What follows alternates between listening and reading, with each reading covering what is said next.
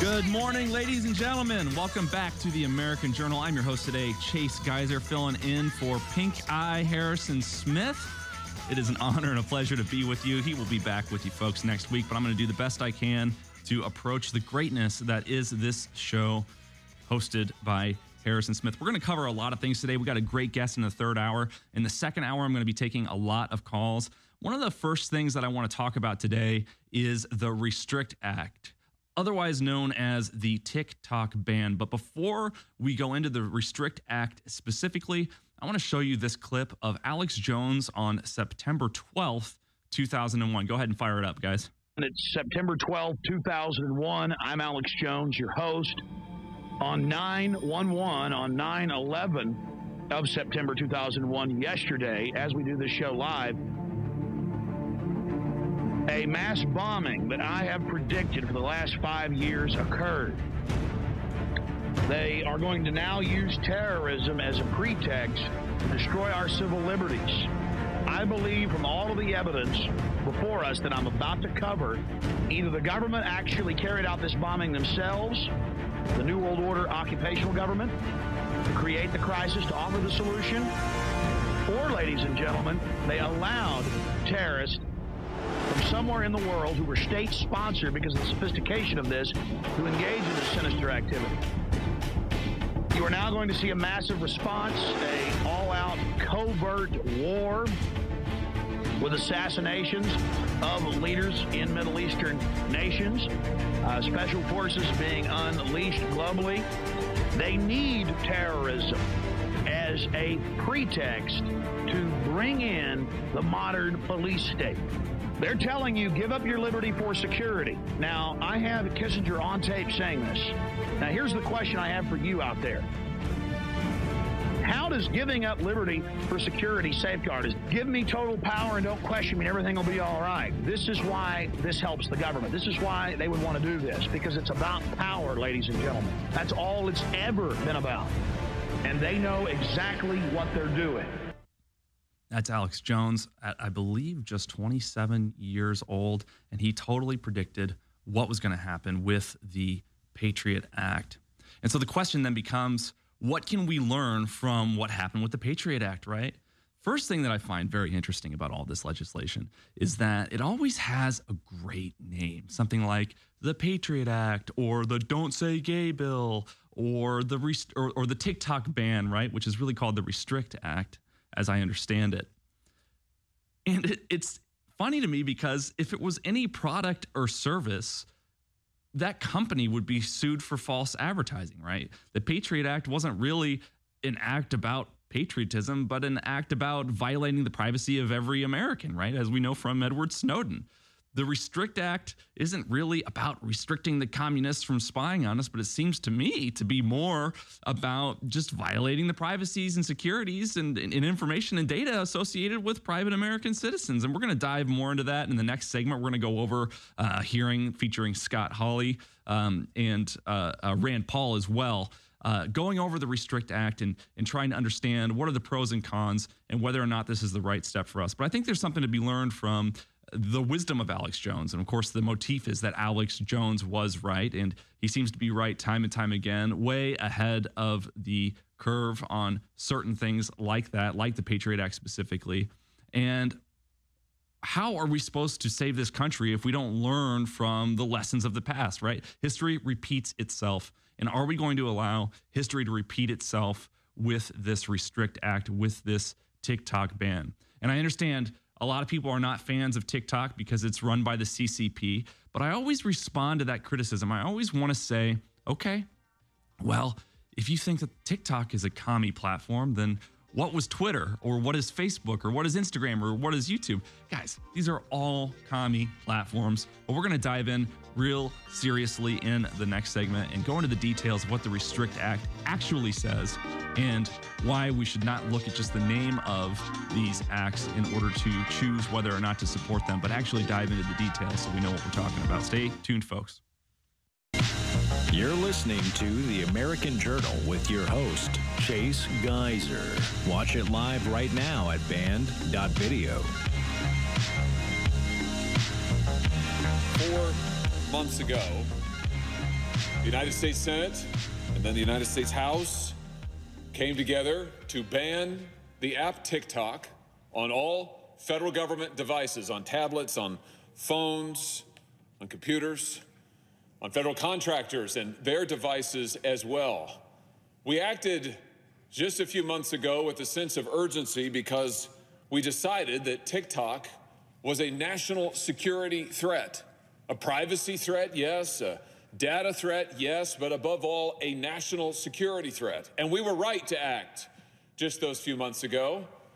And now we must take the next step to ban TikTok nationwide to protect the security of every single American whose personal lives, whose personal data, whose personal security is in danger from the Chinese Communist Party in Beijing. And it's time to act now because we've seen just in the last week the TikTok CEO come before the United States Congress and confirm that the reasons we acted 4 months ago were right and valid, and that the need at this hour is urgent. In this last week, we learned, we confirmed from the testimony of the TikTok CEO that TikTok has the ability to track Americans' data, to track Americans' location, to track Americans' personal lives, whether they want it to or not. What am I talking about? Well, TikTok tracks your keystrokes. Now think about that for a second. It's not just the videos you may upload if you have the app on your phone. TikTok tracks your keystrokes. You don't think the government tracks your keystrokes? And not just while you are on the app. Oh no. It tracks your keystrokes all the time. What you're texting, what you're emailing. It tracks your contact list. It reads your phone list. We believe, based on independent third-party analysis, that it can get into email.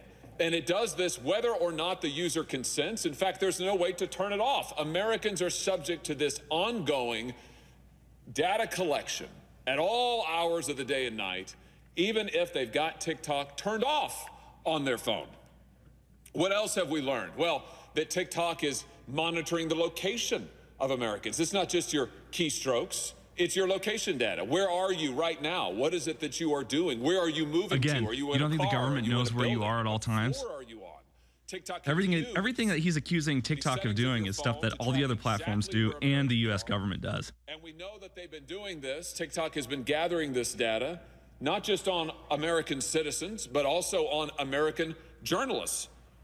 We know that they are able to see what journalists are saying, to see where journalists are going.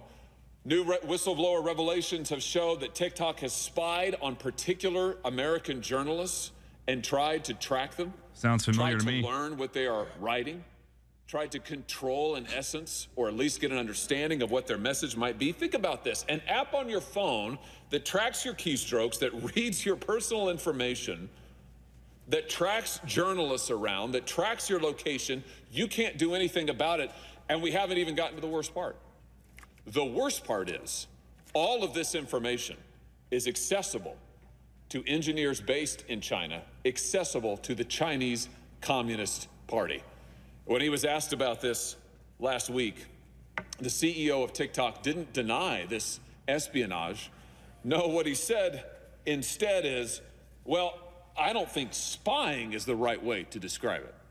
Well, maybe he preferred the word at least he didn't deny surveillance. That's one thing the government denied for years. Monitoring.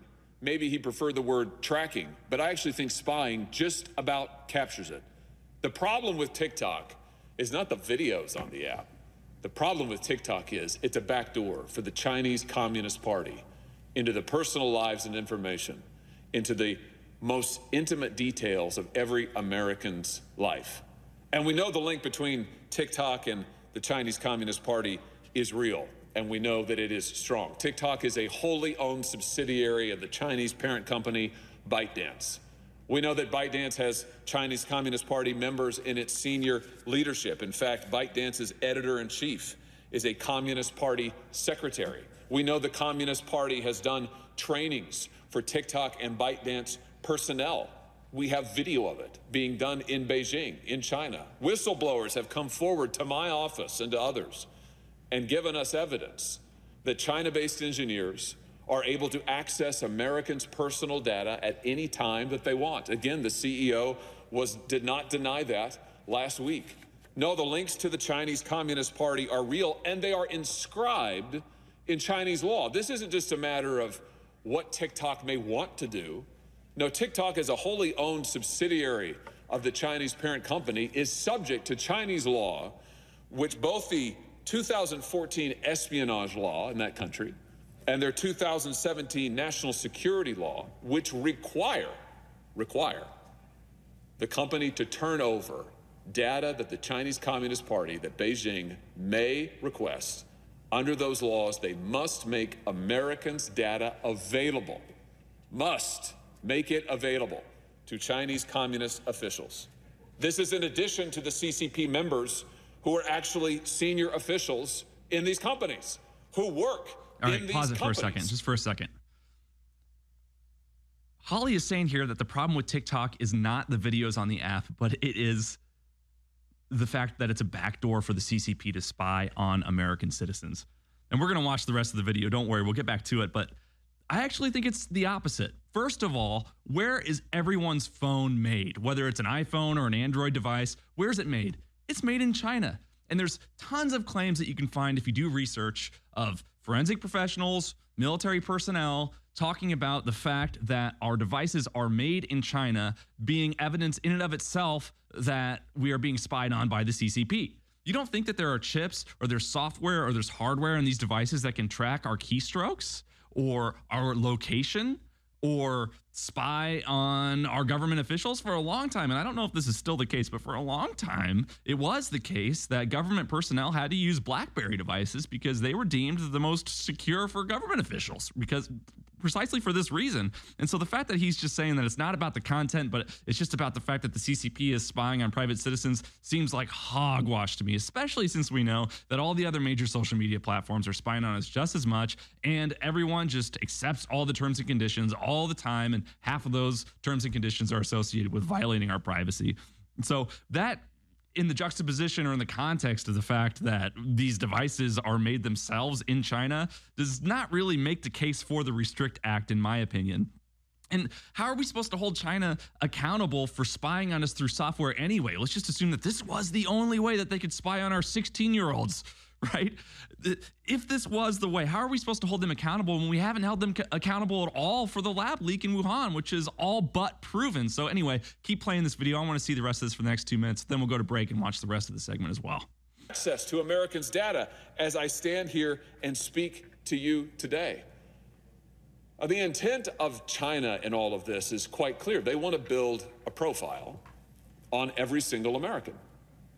We know that many of the recent data hacks of credit agencies, of other digital repositories of Americans' personal information have been carried out by Communist China. They are hungry for information about the American people. They are gathering it on everybody that they can, as much as they can, just like they do to their own citizens.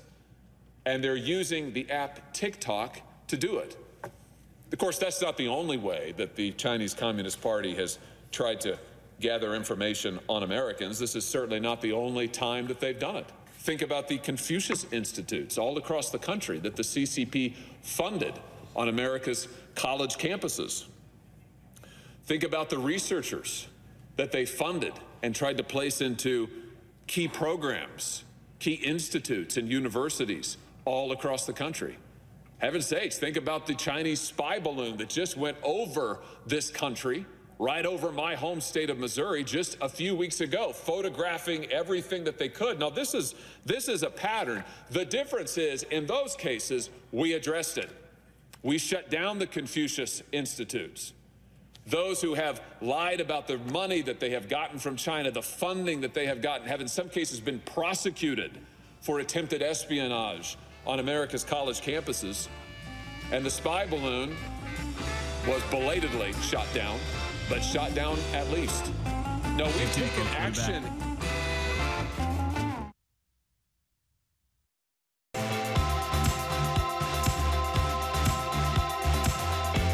No, we've taken action in these other instances to protect Americans, to stop the efforts of the CCP. to spy on America, to collect Americans' data, to put Americans at risk.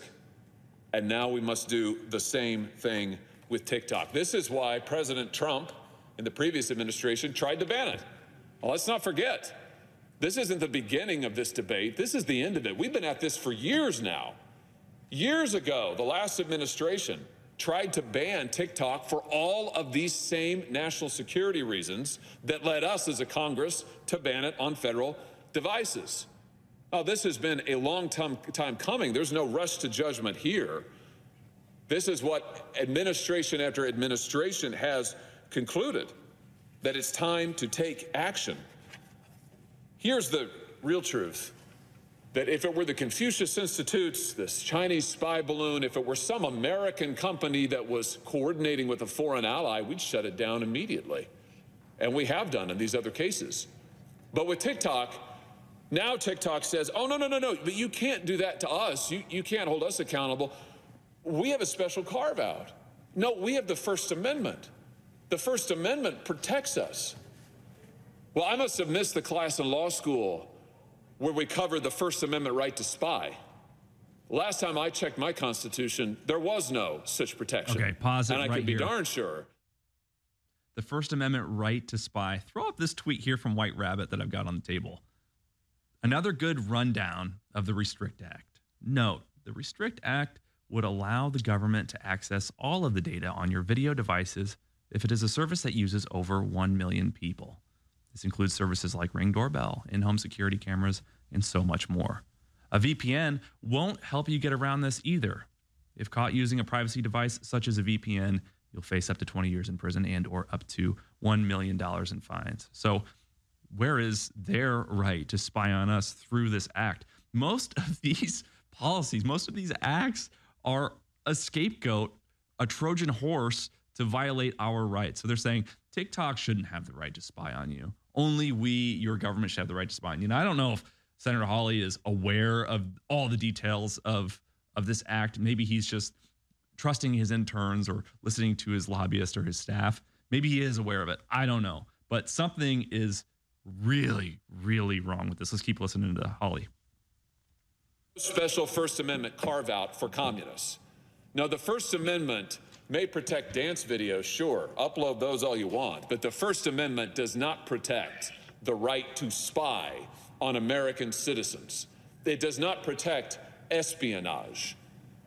It does not protect what the Chinese Communist Party is trying to do in harvesting the data of millions of Americans. Now, TikTok has no special First Amendment carve-out. They don't get special privileges that no other entity or an American company would get. They're subject to the same rules. And when you try to spy on American citizens, when you try to use Americans' own phones as portals for collection, that ought to be stopped. You ought to be banned. And the fact that they are a China-based company shouldn't help them or hurt them. The fact is their ties to Beijing, their ties to the CCP, their ongoing efforts at espionage, and their ongoing lies, by the way, to this body. This is a company that has come before this body and lied time and time again. They said that they weren't controlled by ByteDance. Now we know they are. They said that China-based engineers couldn't access American user data. Now we know they can. They said that the CCP had no influence. And yet last week, the CEO of TikTok couldn't even confirm that the CCP hadn't helped write his talking points. Now, this is an entity, this is a corporate interest that is influenced, if not controlled, by the Chinese Communist Party. The national security risks are severe and growing worse. And I haven't even talked about the materials on suicide promotion that you'll find on TikTok. I haven't talked about the risks to mental health that it may pose. And there's a reason that TikTok isn't even available in China. Did you know that? In China, TikTok isn't available. Why is that? Well, it's because Beijing isn't stupid. They know it's digital fentanyl. TikTok wasn't designed to make our lives better. TikTok is designed to addict and then to be used. as a gateway into our personal lives. It's designed to addict and then to be used as a portal to spy on American citizens. Now, I tell you what, here's one thing that has changed since just December, a few months ago, when we banned TikTok on federal government devices. TikTok has gone into full damage control mode. And as big tech companies do all the time, they've hired a fleet of lobbyists and have spent untold amounts of cash. I'm told that even today, TikTok lobbyists have been seen here in the building. I've no doubt that they are scurrying around right now. Maybe they're in the galleries. I just say this, that we have the opportunity today to send a message to this corporate interest that the United States Senate is not for sale, that we cannot be bought, that we cannot be purchased, we cannot be influenced by their lobbying campaign, by their corporate money, that we will instead side with the American people. We'll tell the truth about what this app is. We'll do our jobs and protect Americans. Now, some say that we ought to have a broader bill that would not actually ban TikTok, but would give new authority to the executive branch and leave it open. I don't agree with that. My view is we should act decisively to ban TikTok directly. We shouldn't give new open-ended authority to federal bureaucrats. We should target this threat specifically. That's what this bill does that we have before us today. It goes right at the problem. It bans TikTok in this country. It protects the American people, and it sends the message to communist China that you cannot buy us. And so I ask unanimous consent that the Committee on Banking, Housing, and Urban Affairs be discharged from further consideration of S-85 and the Senate proceed to its immediate consideration. I further ask that the bill be considered read a third time and passed, and that the motion to reconsider be considered made and laid upon the table. Is there an objection? Madam President. Senator from Kentucky. Reserving the right to object.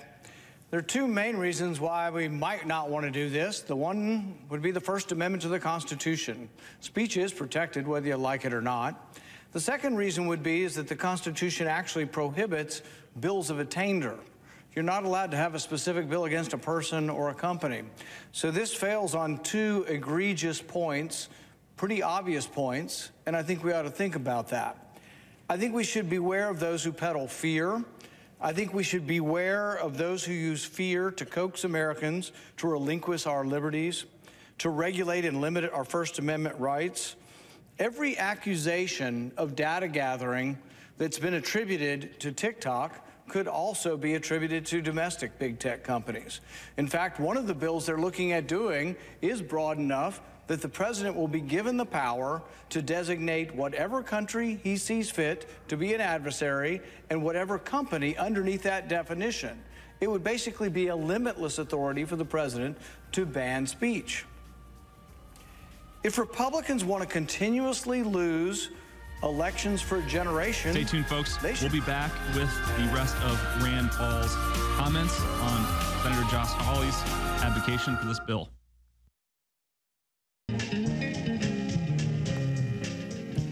If Republicans want to continuously lose elections for a generation, they should pass this bill to ban TikTok, a social media app used by 150 million people, primarily young Americans. This brilliant strategy comes while polls indicate that 71% of young women and men, 53% of young men voted for a Democrat candidate for Congress. Admittedly, many Democrats have joined Republicans in calling for this ban, but like most issues, the blame will stick to the Republicans more. The Republican strategy to ban TikTok comes simultaneously with GOP complaints of domestic social media companies canceling and censoring conservatives. Without a hint of irony, many of these same conservatives now rail against censorship while advocating for censorship against social media apps they worry are influenced by the Chinese. Before banning TikTok, these censors might want to discover that China already bans TikTok. Do we really want to emulate Chinese speech bans? Aren't we the ones that say it's wrong for China to ban speech, so we're going to be just like China and ban speech we're afraid of? The Vice President of FreedomWorks, John Tamny, perhaps described this situation best. nauseating harassment of TikTok presumes Americans will be saved from Chinese authoritarianism if U.S. politicians act like Chinese authoritarians. We're going to be saved from speech if we ban it in our country. My goodness, could we think of anything more antithetical to the freedom of speech? Well, go to the app. They say, oh, the app's full of propaganda, and your young people will be dancing into communism. Well, go to the app and search for Falun Gong, the anti-communist religious sect that is persecuted in China. Go to TikTok and search for videos advocating Taiwan's independence, criticism of Chinese President Xi Jinping. Videos are all over TikTok that are critical of official Chinese positions. That's why TikTok is banned in China. Do we want to follow China's lead in banning speech? We should not let fear of communism to cause us to ignore our First Amendment protections of speech. This legislation violates not only the First Amendment of those who own TikTok, many of whom are actually Americans, not Chinese, but it also violates the First Amendment rights of the millions of young Americans who use this social media app. I ask the American people, do you want Joe Biden to be your censor? Do you want to give unlimited power to any president, regardless of party, to decide who is our adversary and which countries, and then which countries? There's not even a list of what percentage. What if the Chinese own 1% of a company or 10% of a company? One of the bills before us would allow the Department of Commerce to decide. There's 5 countries they list that are adversaries. These are big countries that have a lot of interaction with our country already. Decide which country, in addition to the 5. The Department of Commerce can designate a country as an adversary, but then they can designate a company. But there's no specific. Do the new people that are designated to be an adversary have to own 100% of the company, 50% of the company, 1% of the company? This is a crazy gift of power to one person. And I don't care which party they're in, it's a huge mistake. Doctors Mueller and Farhad of Georgia Tech write, if nationalist fears about Chinese influence operations lead to a departure from American constitutional principles supporting free and open political discourse, we will have succeeded in undermining our system of government more effectively than any Chinese propaganda. Throughout the 20th century, millions of people were fed communist propaganda every day for their entire lives. And when the regimes collapsed, the people celebrated. They danced on the Berlin Wall and on the grave of communism. Have faith that our Americans are smart enough to hear bad ideas and reject those ideas. Have faith that our desire for freedom is strong enough to survive a few dance videos. Have some faith in freedom. We don't ban things that are unpopular in the United States. Our Constitution even allows a communist party. The previous speaker said, and I quote, there's no First Amendment carve-out for communists. Well, actually, there is. In our society, you can be a communist. I don't advocate it. I think it's a terrible idea. And almost no Americans choose it, but there's a communist party here. We actually had a former CIA director who said he voted for the communist candidate in 1976. Someone I don't advise you would appoint to be the head of your CIA. But this is a free country. You can actually have terrible ideas and you can broadcast them. That's what freedom of speech is about. It's not about saying, oh, you know, I love Mother Teresa. It's not about saying things uncontroversial. It's about the ability to say things that people don't like. Have some faith in freedom. Our Constitution does protect even despicable speech, even the Communist Party. It operates today. Nobody wants to join the Communist Party, but you still can if you wish. America is a country that celebrates free expression, that cherishes free association, that is confident in the cause of liberty. If you want to address the evils of big tech, it's not the Chinese government you have to fear, but your own. In June 2021, Newsweek reported that big tech complied with 85% of government requests to hand over your personal data. So you're worried about the Chinese government? Your government has all of your data, and they're sucking it up from all the big tech. So the thing is your next step to ban big tech in our country? There are some people that are promoting banning TikTok, and their next step is Facebook. This is on both sides of the aisle. This contagion is infecting the whole country, both parties. Realize that this means, with 85% of government requests to big tech being honored, this means that Facebook, Google, Apple, Microsoft, once presented with a subpoena or a warrant, routinely hands over the documents of emails, text messages, photos, documents, calendars, contact lists, and more to your government. Big tech puts up virtually no legal fight to protect your privacy. They could go to court to stop this. Instead, there's a big cable that runs from big tech to the government, and they snoop on every bit of our information. So you want to protect privacy? Why don't we start by protecting our own privacy in this country? To those who are worried that the Chinese government might somehow now have access to millions of Americans' teenage information, realize that all social media sucks up personal data that people voluntarily provide. If you're going to ban TikTok, what's next? Arguably, several domestic apps censor conservatives more than TikTok. I know this because I've been censored and I've been banned. I've had speeches on the Senate floor that are protected by the Constitution, banned and kicked off of YouTube. I despise these people, but I'm not going to vote to ban them because I realize that intellectually, in a free country, I don't have the right to tell the New York Times to publish my op-ed or YouTube to publish my speech.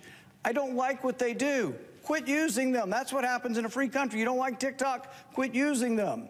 But don't disenfranchise 150 million Americans who are using a social media app and just say, no big deal. This is the First Amendment rights of 150 million Americans. I have a host of complaints about domestic social media platforms. They cancel conservatives, but I'm not in favor of banning one of them or regulating their speech or telling them who can post and who can't post. That's what the First Amendment's about. If you don't like TikTok or Facebook or YouTube, don't use them. But don't think that any interpretation of the Constitution gives you the right to ban them. TikTok's mission appears to be, like most other companies, to make money, and lots of it. TikTok is actually cooperating with our government. There's something called the Committee on Foreign Investment in the U.S., CFIUS, and TikTok's agreed to put all of their data in Oracle's cloud, and they have agreed to work with the U.S. government. Because they so much want to make money, they will do anything to try to get rid of this accusation that they're somehow part of the Communist Party, which is not true. It's a company that's owned, probably the majority of it, by Americans and Europeans and other Asians outside of China. Less than 50% of it's owned by.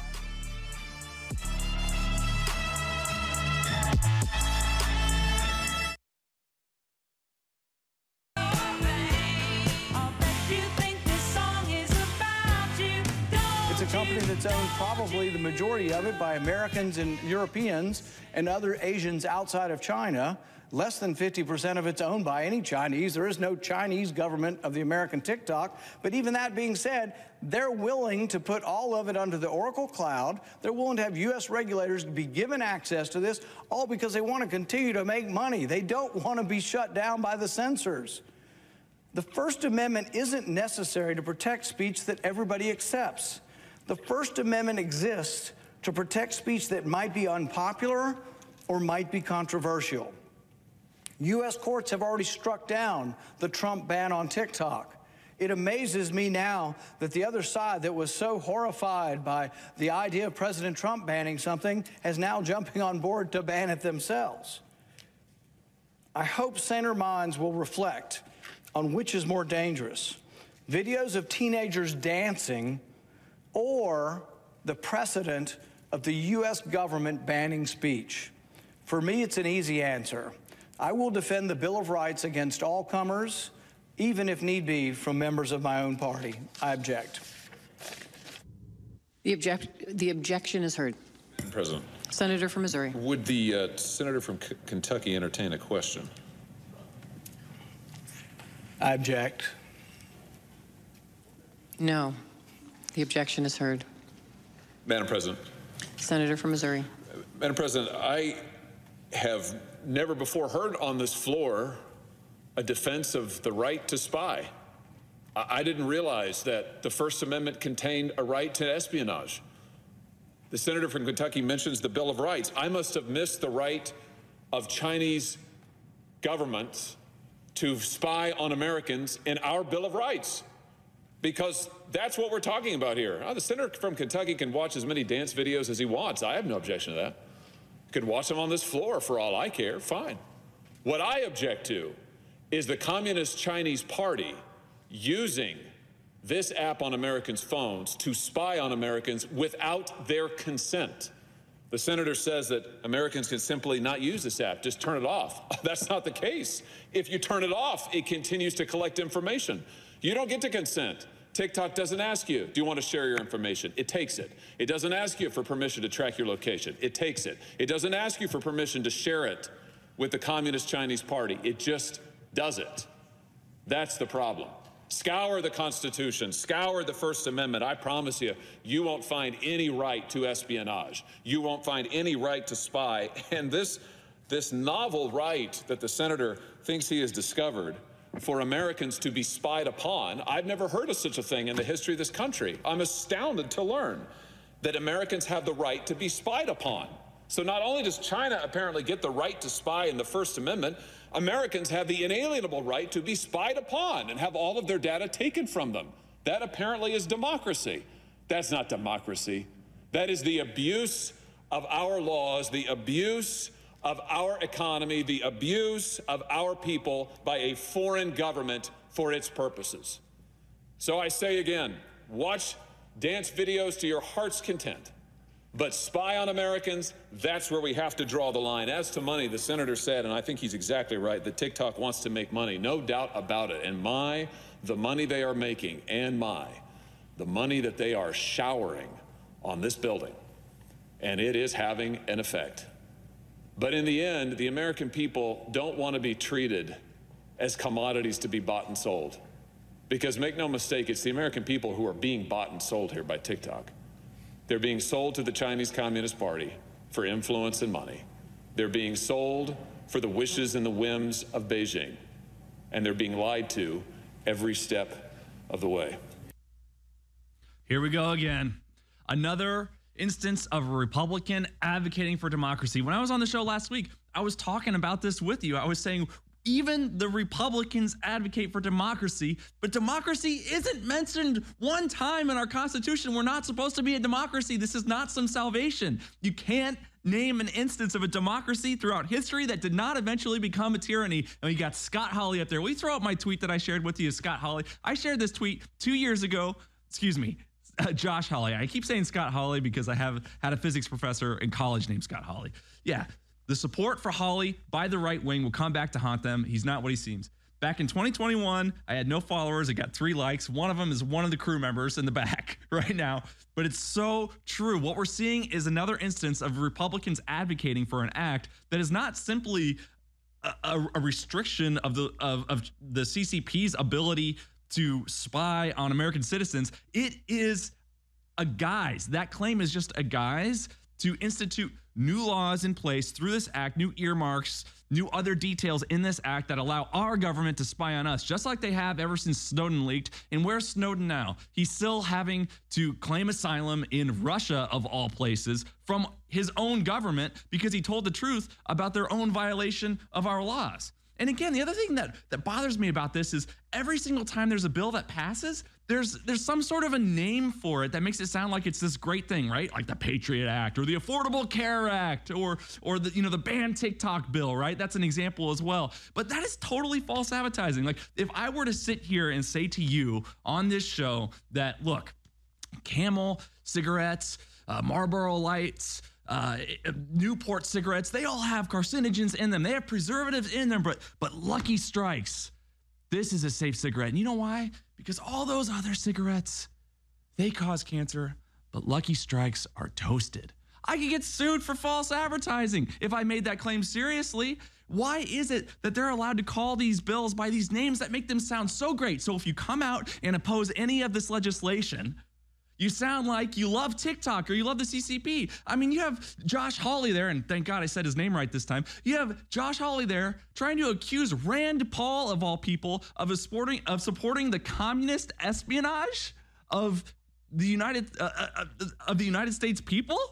You honestly think that Rand Paul is a communist? Or do you honestly think that Rand Paul supports the Chinese espionage of American people? Of course not. But he's being mischaracterized because supposedly by fighting for free speech or fighting for equal protection under the law or fighting against this legislation that is going to spy on people by our very own government, he's a communist or he is supporting the espionage on the American people. And of course, he gets this condescension from Hawley as if he wants to watch TikTok dance videos. Let me tell you, first of all, 90% of TikTok videos today aren't dance videos. That is so 10 years ago, Hawley. So if you know anything about social media, and frankly, I wish the Republican Party did know something about social media because it's why we keep losing election after election, because we have this gerontocracy in our party that does not understand technology at all. I mean, if you just look at the hearings that they did with Facebook, after the Cambridge Analytica scandal after the last election, we embarrassed ourselves as a party by the questions that we were asking of Zuckerberg,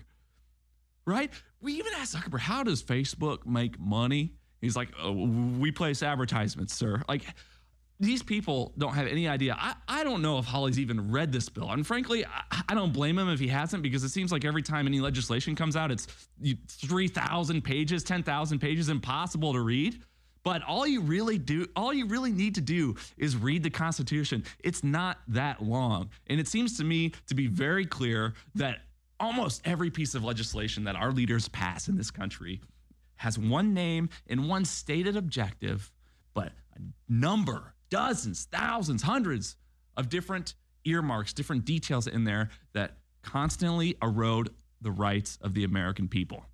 Now, in the next hour coming up, I do want to take your calls. If you could throw the phone number up on the screen, I want to make sure that everybody has the chance to call in and give their feedback. 1-877-789-2539.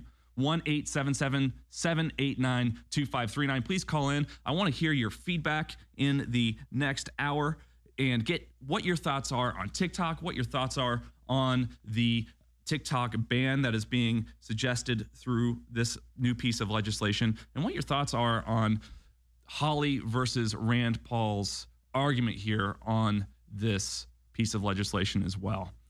After we take some calls next segment, I want to make sure that we cover what's going on in Bakhmut and Ukraine to see, is Ukraine really winning this war, or are they on the verge of total collapse? It seems that there are some very interesting details coming in as we speak about the new updates on the state of that war. And keep in mind, which legislators voted to support Ukraine? Which legislators constantly vote to curb our rights? Because it's not just the Democrats, folks. It's not just the Democrats. And I'm not saying that Hawley is a bad guy. Maybe he does mean well. Maybe he doesn't really know what's going on with this legislation. But we have to check our own party, because the leftists, they're not the only enemies of America. We see it time and time again with the Crenshaws or with the Hawleys in this instance, voting to strengthen the government, increase spending, restrict our rights, and erode our freedoms. Call in 877-789-2539, and we'll see you after this break.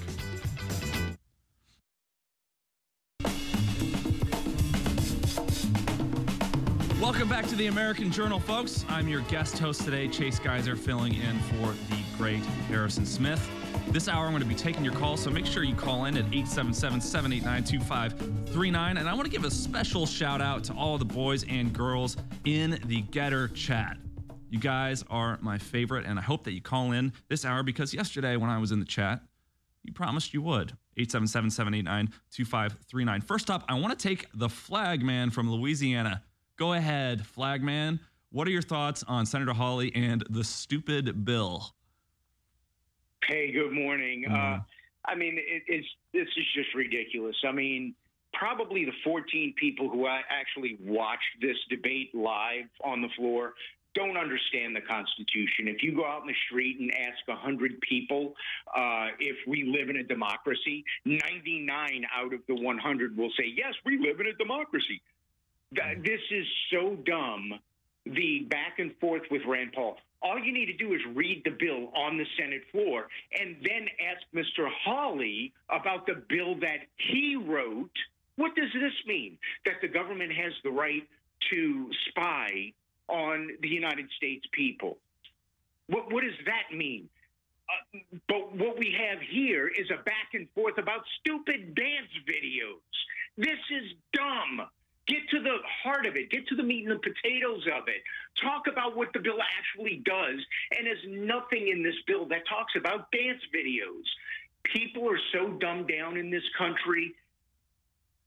I'm afraid to say that this country is lost because the people are so dumbed down. They don't know the Constitution. We're not educated the way that we're supposed to be because the U.S. government controls the school system. So they're going to teach us the dumb things to keep us dumb about the things that we're supposed to know about. So, I mean, this is just the dumbest thing. Rand Paul going back and forth with Senator Hawley. And I thought Hawley was supposed to be a good guy. What happened? What'd you think of the part? What'd you think of the part where Hawley wanted to ask Rand Paul a question and he objected? Who objected? Rand did. Hawley was like, "Can I ask Senator Paul a question?" Rand Paul just goes, "I object." I mean, that's ridiculous. I would have let him ask the question. Then I would have turned around and explained to him why his question was so stupid. Why don't they read the bill on the floor? Plain and simple. Yeah. Just read the bill on the floor and then answer the questions of, well, this section, subsection this, what does this mean? Yep. I mean, that's the easiest thing to show. And then I guarantee you, Senator Hawley will not have the answers that he's supposed to have about why the bill says this. Why does the bill allow that? Why does our government get to spy on the people? You see, Senator Paul was making a very good intellectual argument about the bill, but it just flew over everyone's head. You need to talk down to the United States people. That's plain and simple.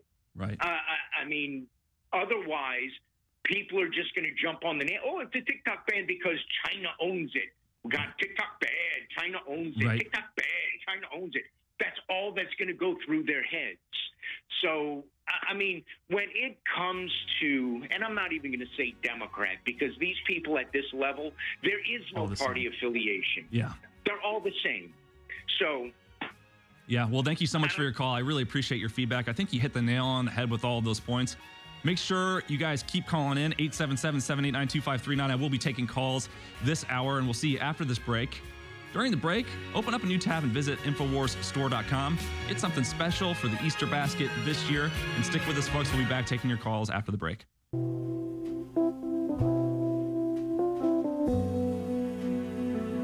Welcome back to the American Journal, folks.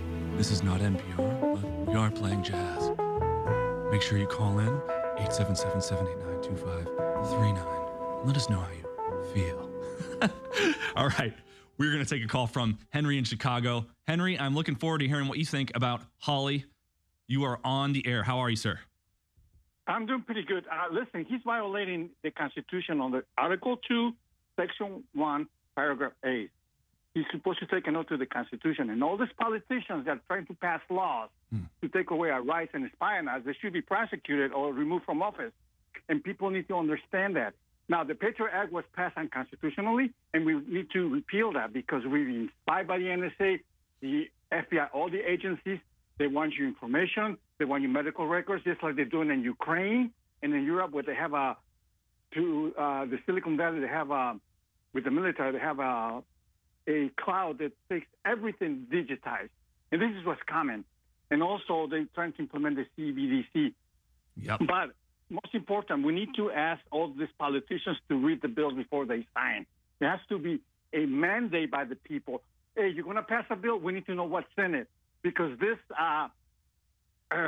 bill 686, the Restrict Act, China. No. You need to know and get to the meat of the bill. They have the right to spy you if you have any kind of VPN, any kind of software that can spy on you and can put you in jail for 20 years. People do not realize that. They just go, oh, here's the shiny object. Don't look over here. We need to wake up. We need to make this Republicans, Democrats, politicians to read the bill. They work for us. We are the people. We are the government. We just allow them to serve us. Yeah, that's right. And, frankly, I think that given that we are a republic, a constitutional republic, I think my feeling on it is that anytime any politician who's taken an oath of office to protect the Constitution advocates for democracy, technically that is an advocation against the current form of government for another form of government. And doesn't that fall under the Insurrection Act, right? Like, you can't advocate. Well, right. What do you think? Yeah, well, it does. The Declaration of Independence says when the government becomes tyrannical, it's the right of the people to abolish it or replace it. So there's not an insurrection. Also, I think we need to call his office, Senator Haley. I call him already in a complaint. It's 202-224-6154. Let him know that he's violating the Constitution on the Article 2, Section 1, Paragraph 8, and any other politician that supports this is in violation of the Constitution. We should hold him accountable. Yeah, absolutely. Thank you so much for your call, Henry. I do want to take more calls before we go into break. I appreciate all your feedback. Let's hear from Jefferson in Virginia. Jefferson, it's good to have you back on the show. How are you today, sir? It's nice to see you hosting the show. Thanks for stepping in. Absolutely. What's going on, man? Well, we should understand that this is something of an ambush. Always conflating free speech with what happens on the internet and cyberspace is a mistake. But the Act of 1994 allows the NSA to backdoor their way into all of our phones. Nobody can make a phone that we can't be backdoored by the NSA. So certainly the NSA could step in and certainly disable the TikTok app on every American's phone anytime they choose to, and we would have no recourse against it. That's very interesting. So what do you think the point of this bill really is then if it's not a ban on TikTok? Well, we spent an awful lot of time yesterday that the point of the bill is to criminalize anonymity on the internet. Right. That's the whole point of it. If you use a VPN to try to anonymize yourself, you can get 20 years in prison. And what they're really doing is it's an attack on the Second Amendment in America by making the First Amendment violation a felony. So if you violate this law, you become a felon so that they can then take your guns from you. Oh, and virtually everybody would violate this law in some way because there's so many people that use VPNs. I mean, if you listen to Ben Shapiro for 30 seconds, you can hear an ad for ExpressVPN. And people don't just use them to stay private. Sometimes people use them to access articles or content that isn't necessarily available in the United States. So, for example, if you use a VPN and you go on Netflix, you could see the shows that are streaming in Germany but not streaming in the United States because of the different license agreements and things like that. So this could actually incriminate all those people, right? Right. They're turning cyberspace into a killing field of our rights, our constitutional rights. We're all going along with it because we seem to think we've misled ourselves into believing that access to millions of people at one moment in an instant is the same thing as free speech. Free speech is natural speech. If I scream at the top of my lungs, maybe 500 people can hear me. I can cause a stampede in the mind of maybe 500 people. But if I have access through the internet or mass media to millions of people at once and tell a terrible lie, I can cause a stampede of thought that can end up in a terrible situation. It's a threat to public safety. So that's the fire in the crowded theater argument against my ability to speak freely on the internet. And they're just going to turn it on us. It's like jujitsu. They're using our own momentum against us. We all are rushing and saying, no, this is a violation of our free speech to have access to TikTok.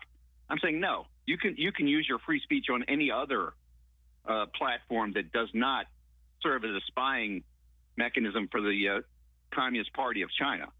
Thank you so much for your call, Jefferson. I appreciate that feedback. I think you raised some very, very good, astute points. I want to hear next from Marvin in Alabama. Marvin, what do you think Rand Paul is wrong about? Yeah, good morning. Can you hear me okay? Yes, sir. Good morning. Okay, just want to make sure. Yeah, he's wrong about, and I say this a little tongue-in-cheek, but not really, that YouTube has a right to kick him off. We do have a right to free speech, like your last caller was just talking about. I think he's a little bit off there, but we have a right to speech in places that it matters. Not, it makes no sense, and it's not constitutional to say, well, I can say anything I want in my own home. Yeah. I have a right to say it where it matters. And so what we've kind of ran into recently is all of these platforms, and I think this is what Elon Musk is really pushing, is to make the argument of the state actor violation with the platform censoring people. But really, even without that, the platforms do not have a right to violate the free speech of Americans when their platforms constitute the new town square, and there could be debates on that. But again, it's where the speech matters. And it matters that Rand Paul should be able to have his congressional speech on the floor published on YouTube. Right. It doesn't matter if he can publish it on some private server that nobody's ever going to see. So that's a great point. Let me respond to that, because I have some thoughts on this too, because I understand the argument that a private business does not have to, is not obligated to host speech that it doesn't want, or host a person that it doesn't want, or profile doesn't want. I understand that argument. And that was a fairly good sort of libertarian rights of private businesses argument maybe 5 years ago. But now with these Twitter file releases, we see that it's not actually private businesses doing it, because they're all influenced by the FBI and the CIA. I mean, when Twitter is technically a private company, but it's A, publicly traded, and B, meeting with the FBI and taking orders from the FBI on weekly meetings, monthly meetings about who to censor, what to take down, then it's not even a private entity anymore. And it's not even the fact that they're doing these meetings with the government, but it's also the fact that they're lobbying the government. And in some instances, they're taking money from the government, or they're doing contracts for the government, or they're cooperating with cases that the government is investigating. So these private businesses that we say, oh, they have a right to censor us, they're not private businesses anymore. That's just a facade. These businesses are actually extensions of the federal government. Do you think that YouTube operates without the influence of the FBI or the CIA? Do you think that when Elizabeth Warren explicitly calls out Google and saying that we need to break up these companies, they don't listen to that and change the way they behave? And if they change the way they behave in response to the claims or the threats of a senator, then isn't that our government influencing how a private business conducts its business? And if our government's influencing how they conduct their business, then how can we say that it's a private business violating the free speech rights of American citizens? It's the government doing it. So we can talk about whether private businesses are obligated to host you or not, but we're not talking about private businesses anymore, folks. We're talking about a fascist situation in which our government has totally eked its way into all of our major corporations and manipulates everything they do. Stay with us. Call in. We're going to be taking more of your feedback after this break. Welcome back to the American Journal, folks. Taking more calls this segment. First up, I want to hear from Indy Luke in Indiana. What's going on, Indy? It's good to see you today. Man, how are you doing, man? Oh, man, I can't complain. I'm snapping necks and cashing checks. How are you doing, man? Man, I'm living the dream, buddy. Living the dream. Hey, shout out to Getter Chat. Shout out to, dude, just everyone, man. Like, Indy Luke, follow me on Getter and Twitter. I got that follow from you yesterday. I freaking jumped in the Getter Chat yesterday, and I seen you in there. I was like, what? We had a good time. Oh, man, that was so much fun, dude. Yeah, we had a good time. It's cool to see people. It's cool to see people that big in there, too. You know what I'm saying? Like, I think that needs to be done more to get people hyped. Like, there's, like, for instance, Andrew Huff. I actually, like, talked to him in a few comments, and that's what really got me hyped to get out there. And I do podcasting and stuff, the TMI group. Yep. Like, it's all composed of info warriors, man. It's freaking awesome. Yeah, you guys are a rowdy crowd. It's like, you know, it's funny because last week I was at a bachelor party. It was actually 2 weeks ago, and I went to a micro wrestling event, which frankly is midget wrestling. Okay.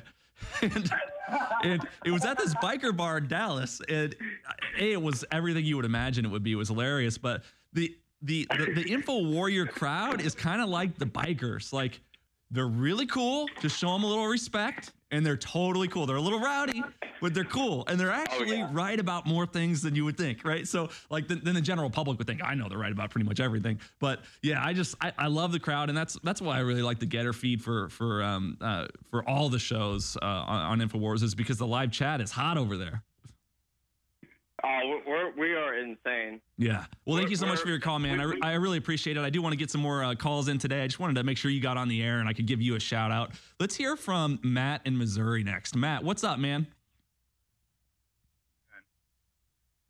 How are you? Pretty good. Well, being from Missouri, I'm a little partial to Josh Hawley. Okay. Listening to them and Rand Paul, I know it's kind of cool when Rand Paul just objected and wouldn't answer, but I kind of would have liked to have heard more of the banter between them. I know.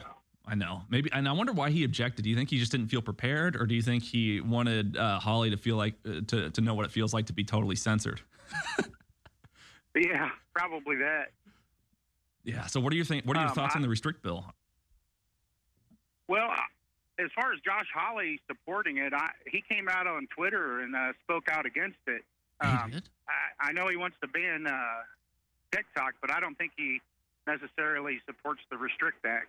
Interesting. I didn't realize that. When did he come out and criticize it? Was that today, or was that like in the last week? 12 hours ago, he put out a tweet detailing how the Restrict Act doesn't do anything to ban actual TikTok. All it does is spy on Americans. Oh, that's interesting. I wonder if he got blowback after, because I believe that hearing was yesterday. So 12 hours ago would have been 9 p.m. He must have gotten so much flack after that performance that he switched teams. That's what I'm thinking. Wow, that is wild, man. Yeah. Thank you so much for your call and let me know about that. I do want to take in another call. Let's do Thank you. Bye. Yeah, absolutely. Let's take in BS Assassin. It's always good to hear from BS Assassin. Are you there? We got BS Assassin from New York. Yo. What's up? How are you doing, man? What's up, bro? Turn my snare up. Yo, yeah, I just want to say it's just, it's absurd having these two paid-off scumbags operating under the Smith-Mundt Modernization Act, which is gives our government the ability to use wartime propaganda against its people, which in my opinion is high treason if you're doing that against your people. And the real issue is that it's very rich hearing a congressman saying anything about being paid off when we just witnessed them all chilling for Big Pharma on behalf of a fake virus, right? If you follow the data of this thing, we had not one guy come out against that because they're all paid off shills by Big Pharma, and they were operating under the Smith-Mundt model. You can see all the pieces come together. Every one of these people is a scumbag, and our whole government, just under the fact that they passed the Smith-Mundt Modernization Act, should all be kicked out. Every single one of them is a lying, paid-off scumbag. We see through it all. All these people are getting money in their pocket. Rand Paul, Mr. Cup of Noodle, hey, go drive around with your fire truck with no water somewhere else. Or you guys hit the road, Jack, and never come back. Get the heck out of here. Yeah. See, I think it's ironic. I think it's ironic that they're advocating against a bill because they're alleging that China can track your keystrokes when they're doing nothing about the fact that China released a virus that gives real strokes. So I want to take another call from MJ in Kentucky. MJ, how are you? Can you hear me, MJ? Yes, I've got you. What's up, man? How's it going? Good. How are you doing? Good. Well, I want to talk about the Hawley exchange there. I'm thinking long game. You know, these guys are, these are two presidential hopefuls, in my opinion, when we get past our Trump phase here. And it's interesting just in general to see these guys kind of hash it out on the floor, even with the cheap shots. I mean, it's kind of nice to see, them both taking leadership positions. Yeah, I think so too. All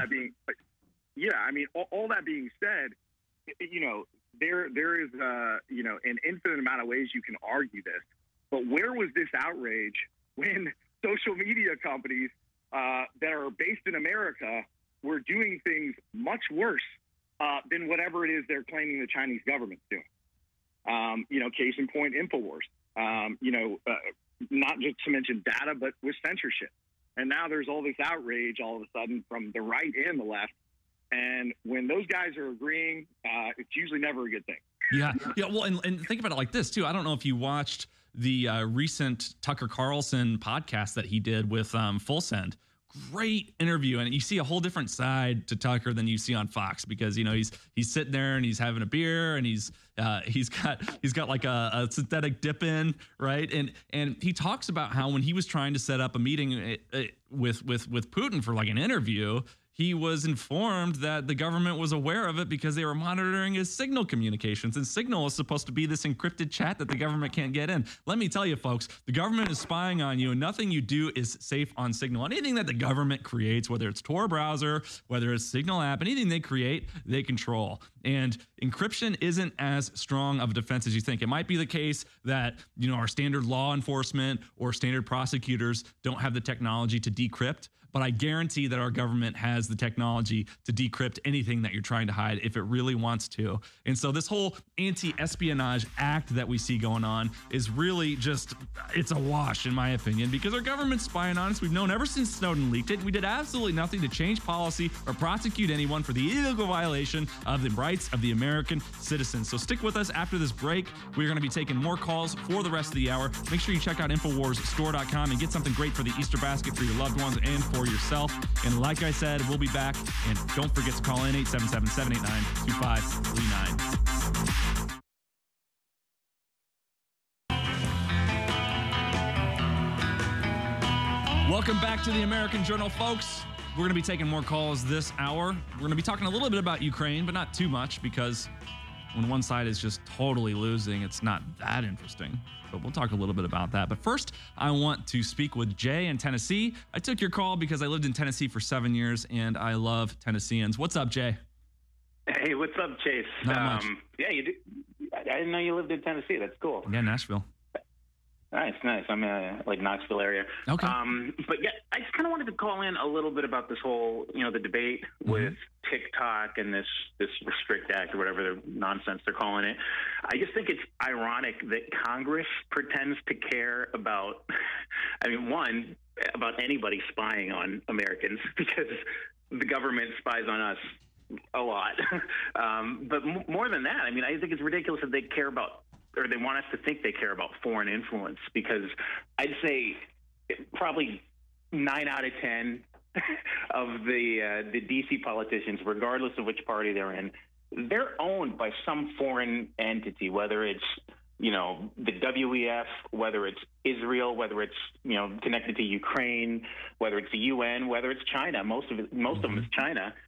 And we gotta worry about the CCP looking at some 13-year-old as they're watching dance videos. Right.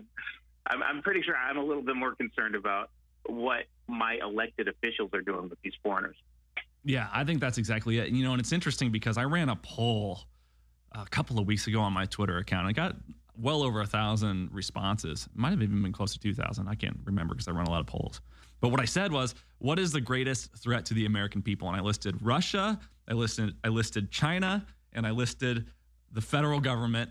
In the vast majority of people, the overwhelming majority of people, were like the federal government. So everything that they're trying to accuse China of doing, it's like, fine. But I'm concerned about what our own government is doing in terms of spying on us and screwing us over and forcing us to pay all of our money in taxes to the government and then giving that money to Nazis in Ukraine. So thank you so much for your call. I really appreciate your feedback on that. I actually want to transition a little bit into Ukraine, and I want to show the AP clip that I shared with the crew about Zelensky talking about the Battle of Bakhmut and how losing that battle may actually cost Ukraine the entire war. So if you can play that AP clip that I sent over, that would be great. Do you feel like there are options for securing?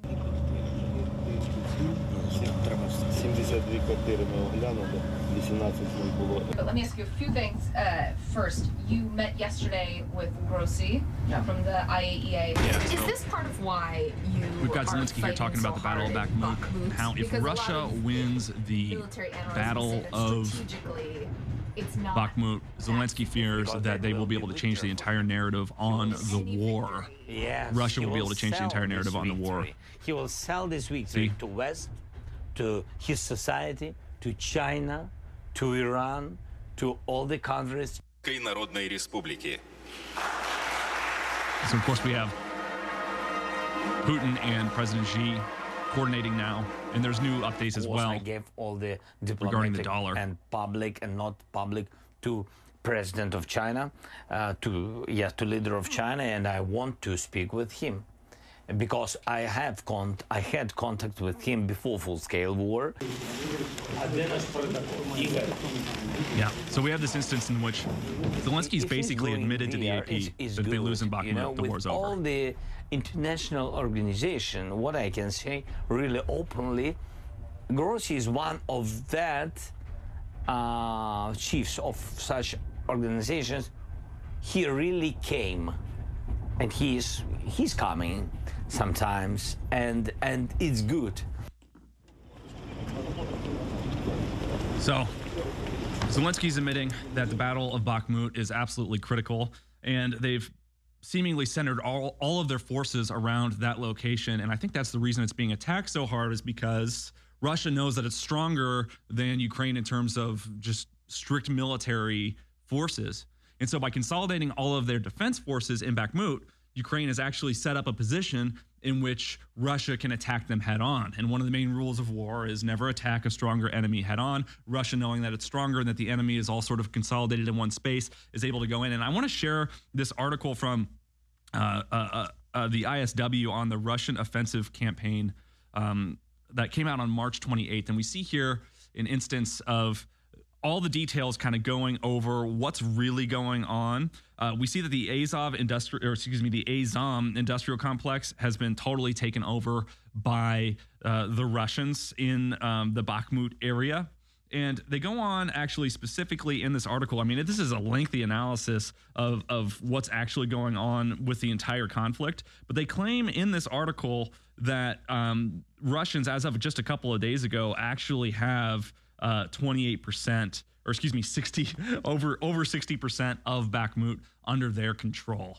So this is a situation in which if you Google Bakhmut, you constantly see headlines centered around how, the Russian offensive is stalled, or things are slowing down for Russia, or Bakhmut holds. Even if you look it up on Twitter search, you'll see Bakhmut holds. But if you have a city that's 65% occupied by the enemy, it's actually held by the enemy, and you have to take it back. So it looks like Bakhmut's going to fall. And it looks like once Bakhmut falls, it's going to shift the global narrative on the plausibility of a Ukrainian victory. So it will strengthen the international resolve, weaken the international resolve to support Ukraine in this conflict. But it'll also allow for some key sort of supply chains, supply pipelines for the Russians to really continue to dissolve the Ukrainian military entirely. So I predict, and I have a going bet with someone on Twitter, that we're going to see Ukrainian surrender by the end of the year, I think by Halloween. But I'd like to get your feedback on this in the next segment, specifically the Ukraine stuff. Before we do that, we can bounce back a little bit to take some calls. I want to take one more call before we go to break. Let's hear from Timothy in Seattle. Timothy, what's going on, man?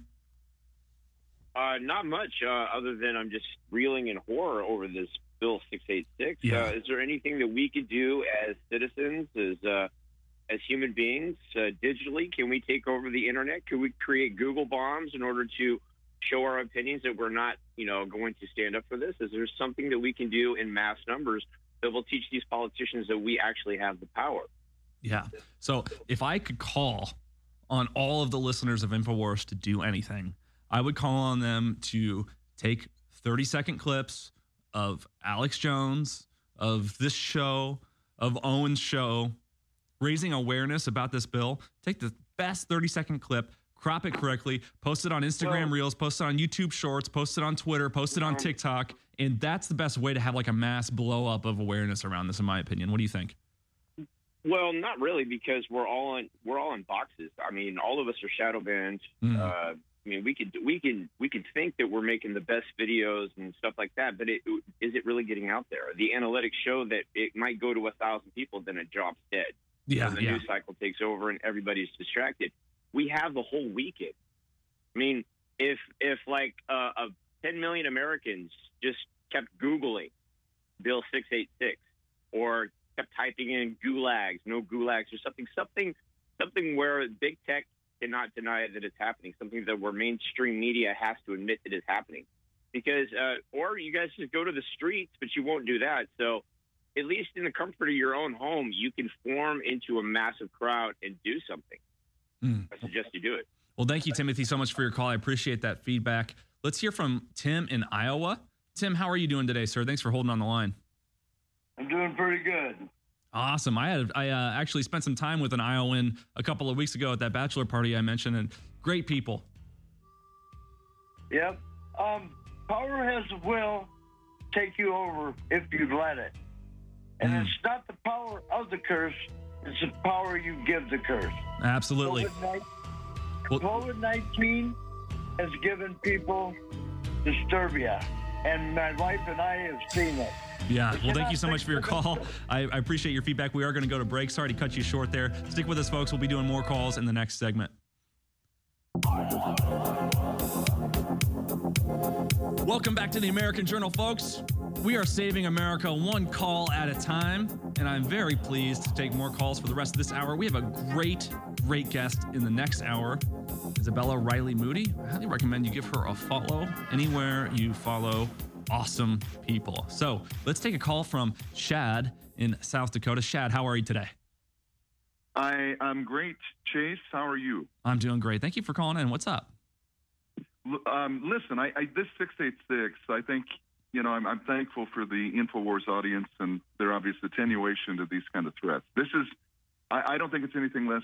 I don't think it's anything short of the most powerful and draconian power grab that we've ever seen out of this American government. And right in the thick of it, I'm here in South Dakota. John Thune is the de facto figurehead of our rhino autocracy here in the state.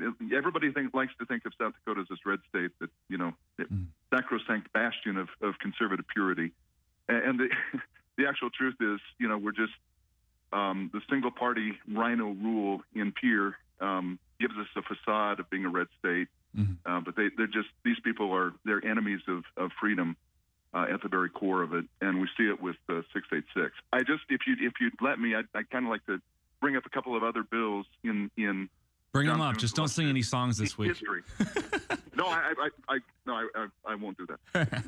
But there are a couple bills that in John Thune's pedigree that stand. You put John Thune, Lindsey Graham, and John McCain together, and I've always argued and contended that they're the three most dangerous and effective traitors to the We're just going to need boots on the ground. We're just going to need to put boots on the ground. It's the only way to win it.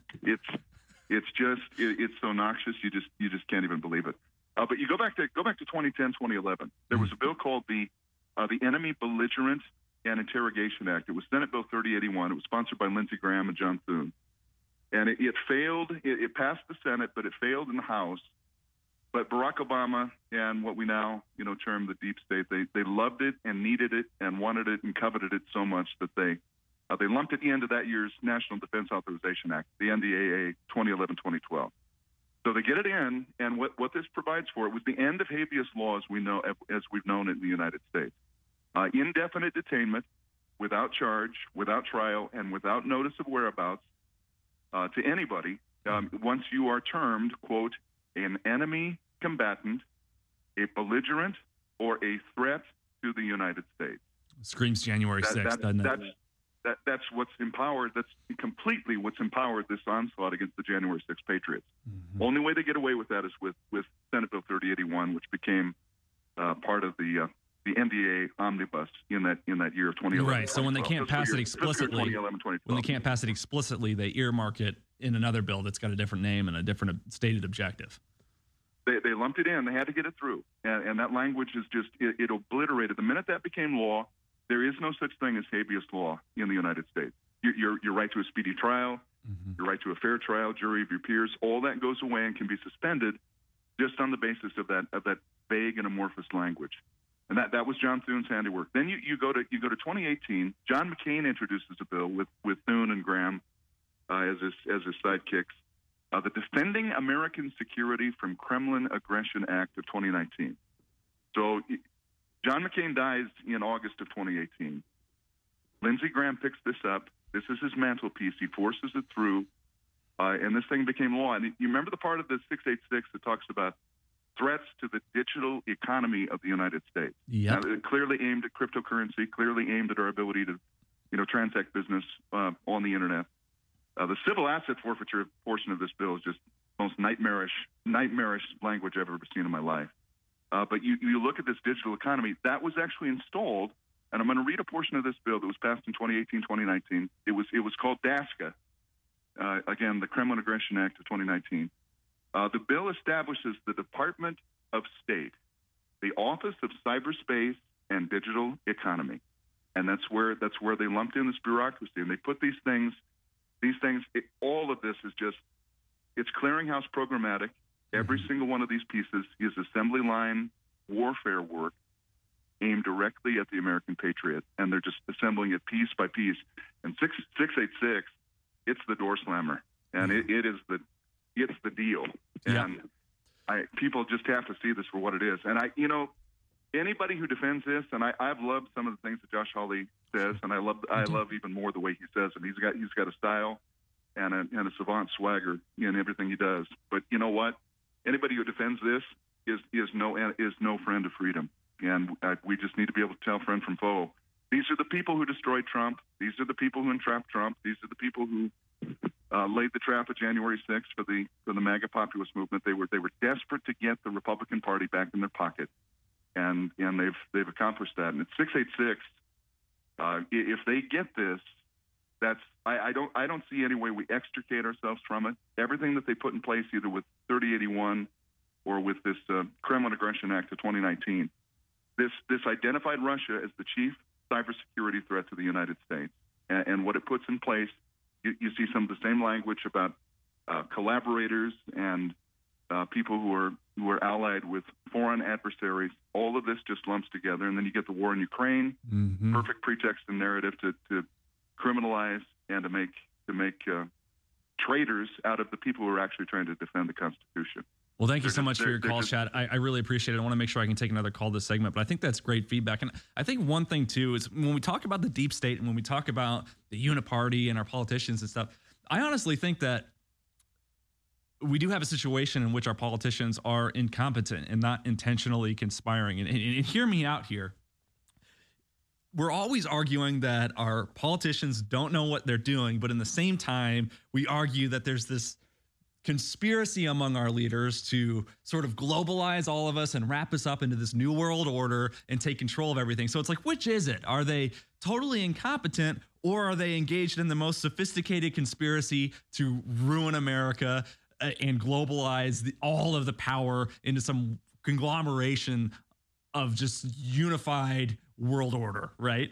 Which is it? Because you can't be incompetent and take over the world. It's just not something that incompetent people can do. And I think what's really happening is that the sophisticated actors within the deep state are exploiting the incompetence of our leaders, right? A case in point would be an example of our leaders not reading the Affordable Care Act, and there's all these earmarks in there. When the staffers and when the intelligence community get involved in writing legislation that's thousands of pages long, and then they just sort of pitch it to the leaders like, hey, this is what it does. This is why we like it. And our leaders are A, incompetent, and B, naive as to the intentions and goodwill of these deep state actors. Then they go on the floor and they push it. Now, I know Hawley has allegedly come out against the Restrict Act as of 12 hours ago or 13 hours ago. I haven't taken a look at that myself. But just to see someone go up and kind of blindly push for this initiative that's deeply associated with this new act that's got all of these earmarked details that totally erode all of the rights of the American citizens is something that's absolutely alarming to me, and in my opinion, an example of incompetence.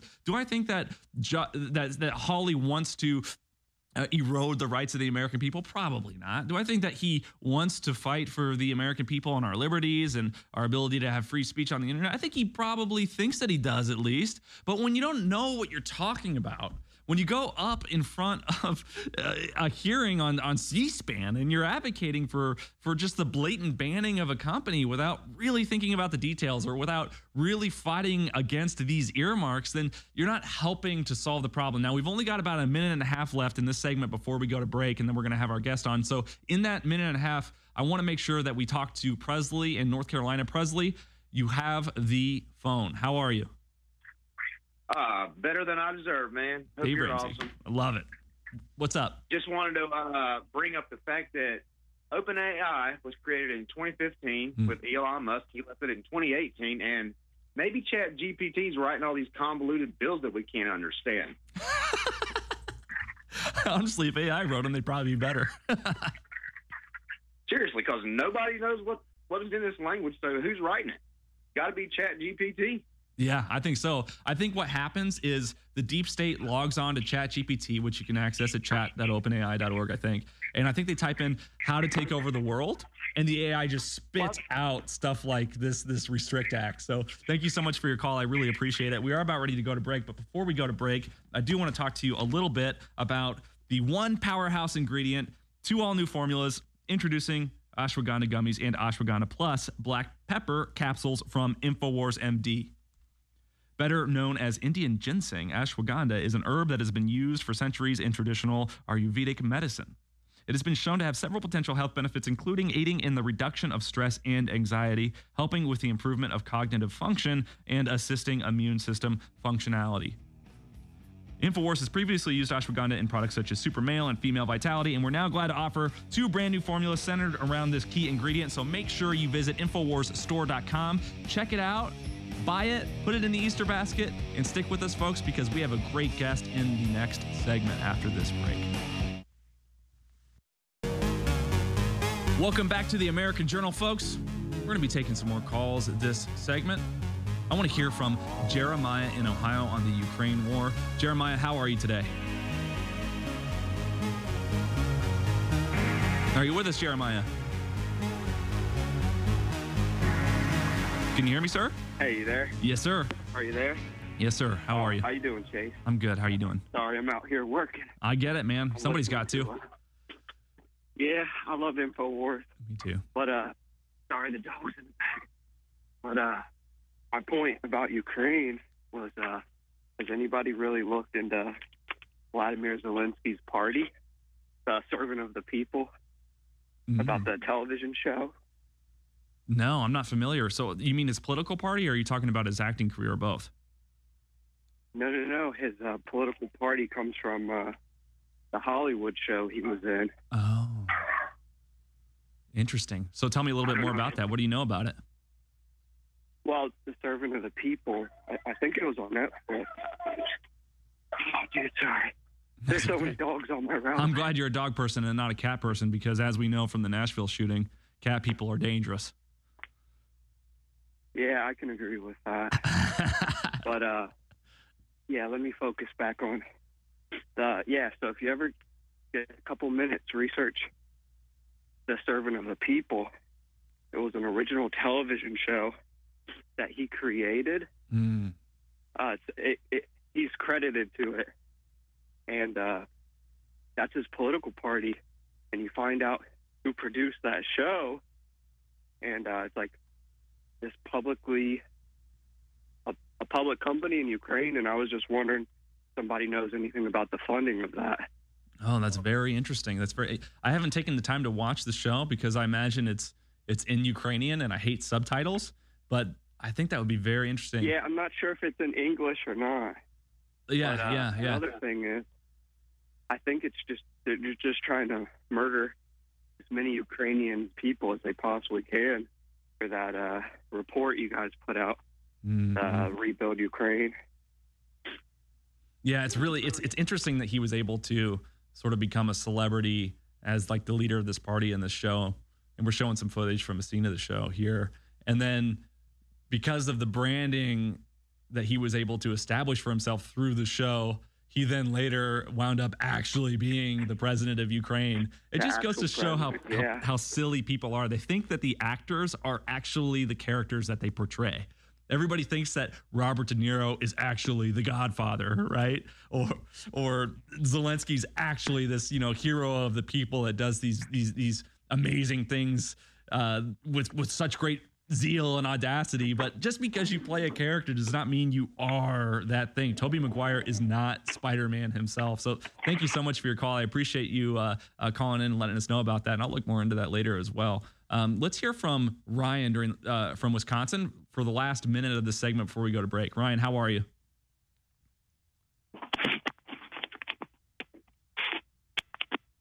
Ryan, can you hear me? Hello. I can. Go ahead. What's up? I only got a minute. I guess I want to bring up something that I haven't heard anybody bring up, and that would be, what would an EMP attack do to all the people that have all this nanotech and they can hook you to the internet? Mm-hmm. Wouldn't that make you an electronic device? Yeah. So you mean like if you have like an electronic used for your heart, for example, and there was an EMP attack, would it kill you? No, I'm talking more like the shots that cause all the clots, and there's been plenty of research to show that basically they can hook you to 5G, and wouldn't that make you part of what could go down with an EMP attack? Very interesting. Well, thank you so much for your call. I do appreciate it. I do have to end the call there because we are about to go to break in the next 15 seconds. So stick with us, folks. After this break, we are going to be back with more calls, and hopefully we can get Isabella on the line as well as our guest in the third hour here.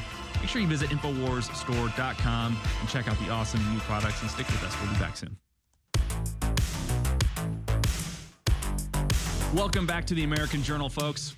We are live with the great Isabella Riley Moody. It is an honor and a pleasure to have such a distinguished guest on the show today.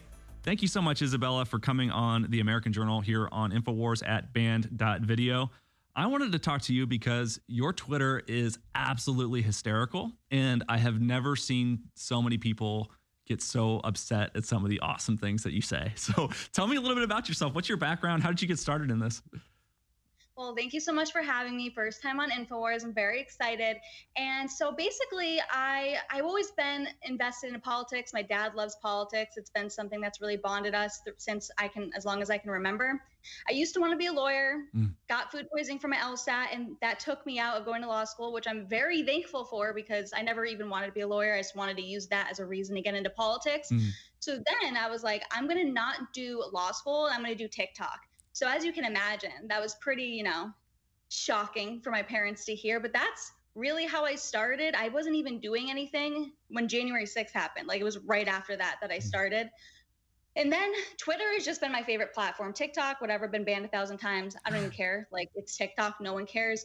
Instagram, I've been banned, which I don't care. Twitter, I was banned for like 7 months until Elon. So I'm so happy that I'm back because it's by far my favorite platform. And yeah, I just pretty much tweet my strategies, everything that comes across my mind. And it's not my fault if people get so offended or take me so seriously. Like, I don't know why people are that dumb, but they are, clearly, even people on the right. Yeah, absolutely. So what are your thoughts on this Restrict Act? If you have any, if you've had a chance to take a look on the ban of TikTok? Obviously, TikTok's banned you a million times. So how do you feel about America banning TikTok? Honestly, I feel like the conservative take on it is kind of stupid. It's pretty unpopular for me to say that. But first of all, the whole idea that, TikTok is giving all of your data to China. If you have a smartphone, how about you assume that your data is going to China and whoever wants it because you're logging into all these social media platforms? If you really think TikTok's the only way that these people can get a hold of your data, you're retarded hard R. I don't know if I can say that on this show. I think I can. But that's you're just retarded. I'm sorry. And so the only good argument for banning it is that the fact that China is probably using it as like a weapon against us because TikTok looks a lot differently in America than it does in China. However, I don't know. I don't really support banning it. I get a lot of my good content on there, and I don't know. What is your thoughts on it? Because I feel like I'm in the minority on this.